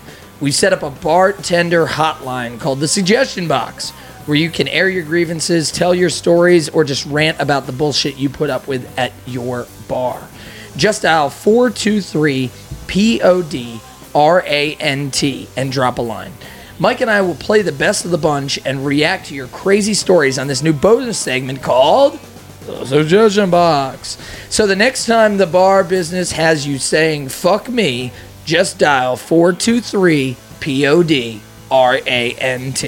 And if you want to be one of our VIP listeners, please subscribe to the Bartender Rant Podcast on Patreon. We're going to get access to our bonus content, special releases, some more stuff we have on there. And honestly, we just thank you, all our Patreon members. We can't tell you how much we appreciate your support. No doubt. And if you want to be a big tipper, AKA one of our Bozels, which honestly the Patreon members are our Bozels too. We should probably rewrite this, but yeah, whatever. But, they get it. Feel free to leave a tip on PayPal under the Bartender Rant Podcast. Or, we should just put your Venmo on here since you're getting the money anyway. Feel free to leave a tip on PayPal under the Bartender Rant Podcast at gmail.com. If you do, we'll list you as one of our wonderful executive producers and shout out your name and your drink of choice during the halftime break. For a limited time, probably, until we get, big, $1 million sponsors, and we're going to have to put them in there. Yeah, and then we don't need you guys anymore. Just to shout out a few of our favorites, Mikey Sr., Chandler, Leah, Brandon, Leo, Javier, and the one and only Regina Grace. Look, Mike and I do this because we love the industry and we want to bring you great content, but this is not our day job. With your help, we can keep the stories coming and interview local bartenders from coast to coast. And as always, don't just listen along, drink along. If you or someone you know is struggling with alcoholism or substance abuse, please contact SAMHSA's National Helpline at 1-800-662-HELP. That's 1-800-662-4357. Their national helpline is free, confidential, 24/7, and 365 days a year. Look, we love you guys. We really appreciate listening along, but more than anything, we want you to stick around. And you can't do that if you're not taking care of yourself. So if you do need some help, please reach out to their national helpline. If you're an international listener, please just get online and find a helpline or a help center near you. And as always, Steve and I are happy to talk to anyone. If you need just somebody to talk to or vent to, we're happy to be there for you. We can't offer you any professional help, but we really do appreciate you guys being a part of this podcast, and we want you to stick around, and Steve and I are happy to help in any way that we can to make sure that happens. So thanks again, guys. We love you, and we'll see you on the next episode.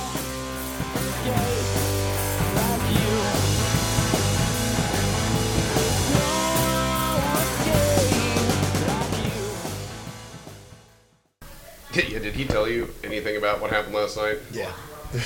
Sounds idiot, awful. Dude. fucking idiot. It's absolutely hilarious. Don't get me wrong. I was fucking just like locked out. My phone was dead. So I'm like, dude. I just can't believe you scaled a building.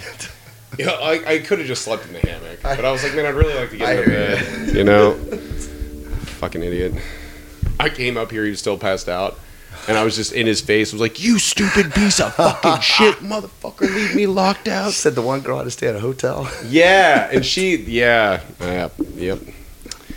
Whoops-a-daisy.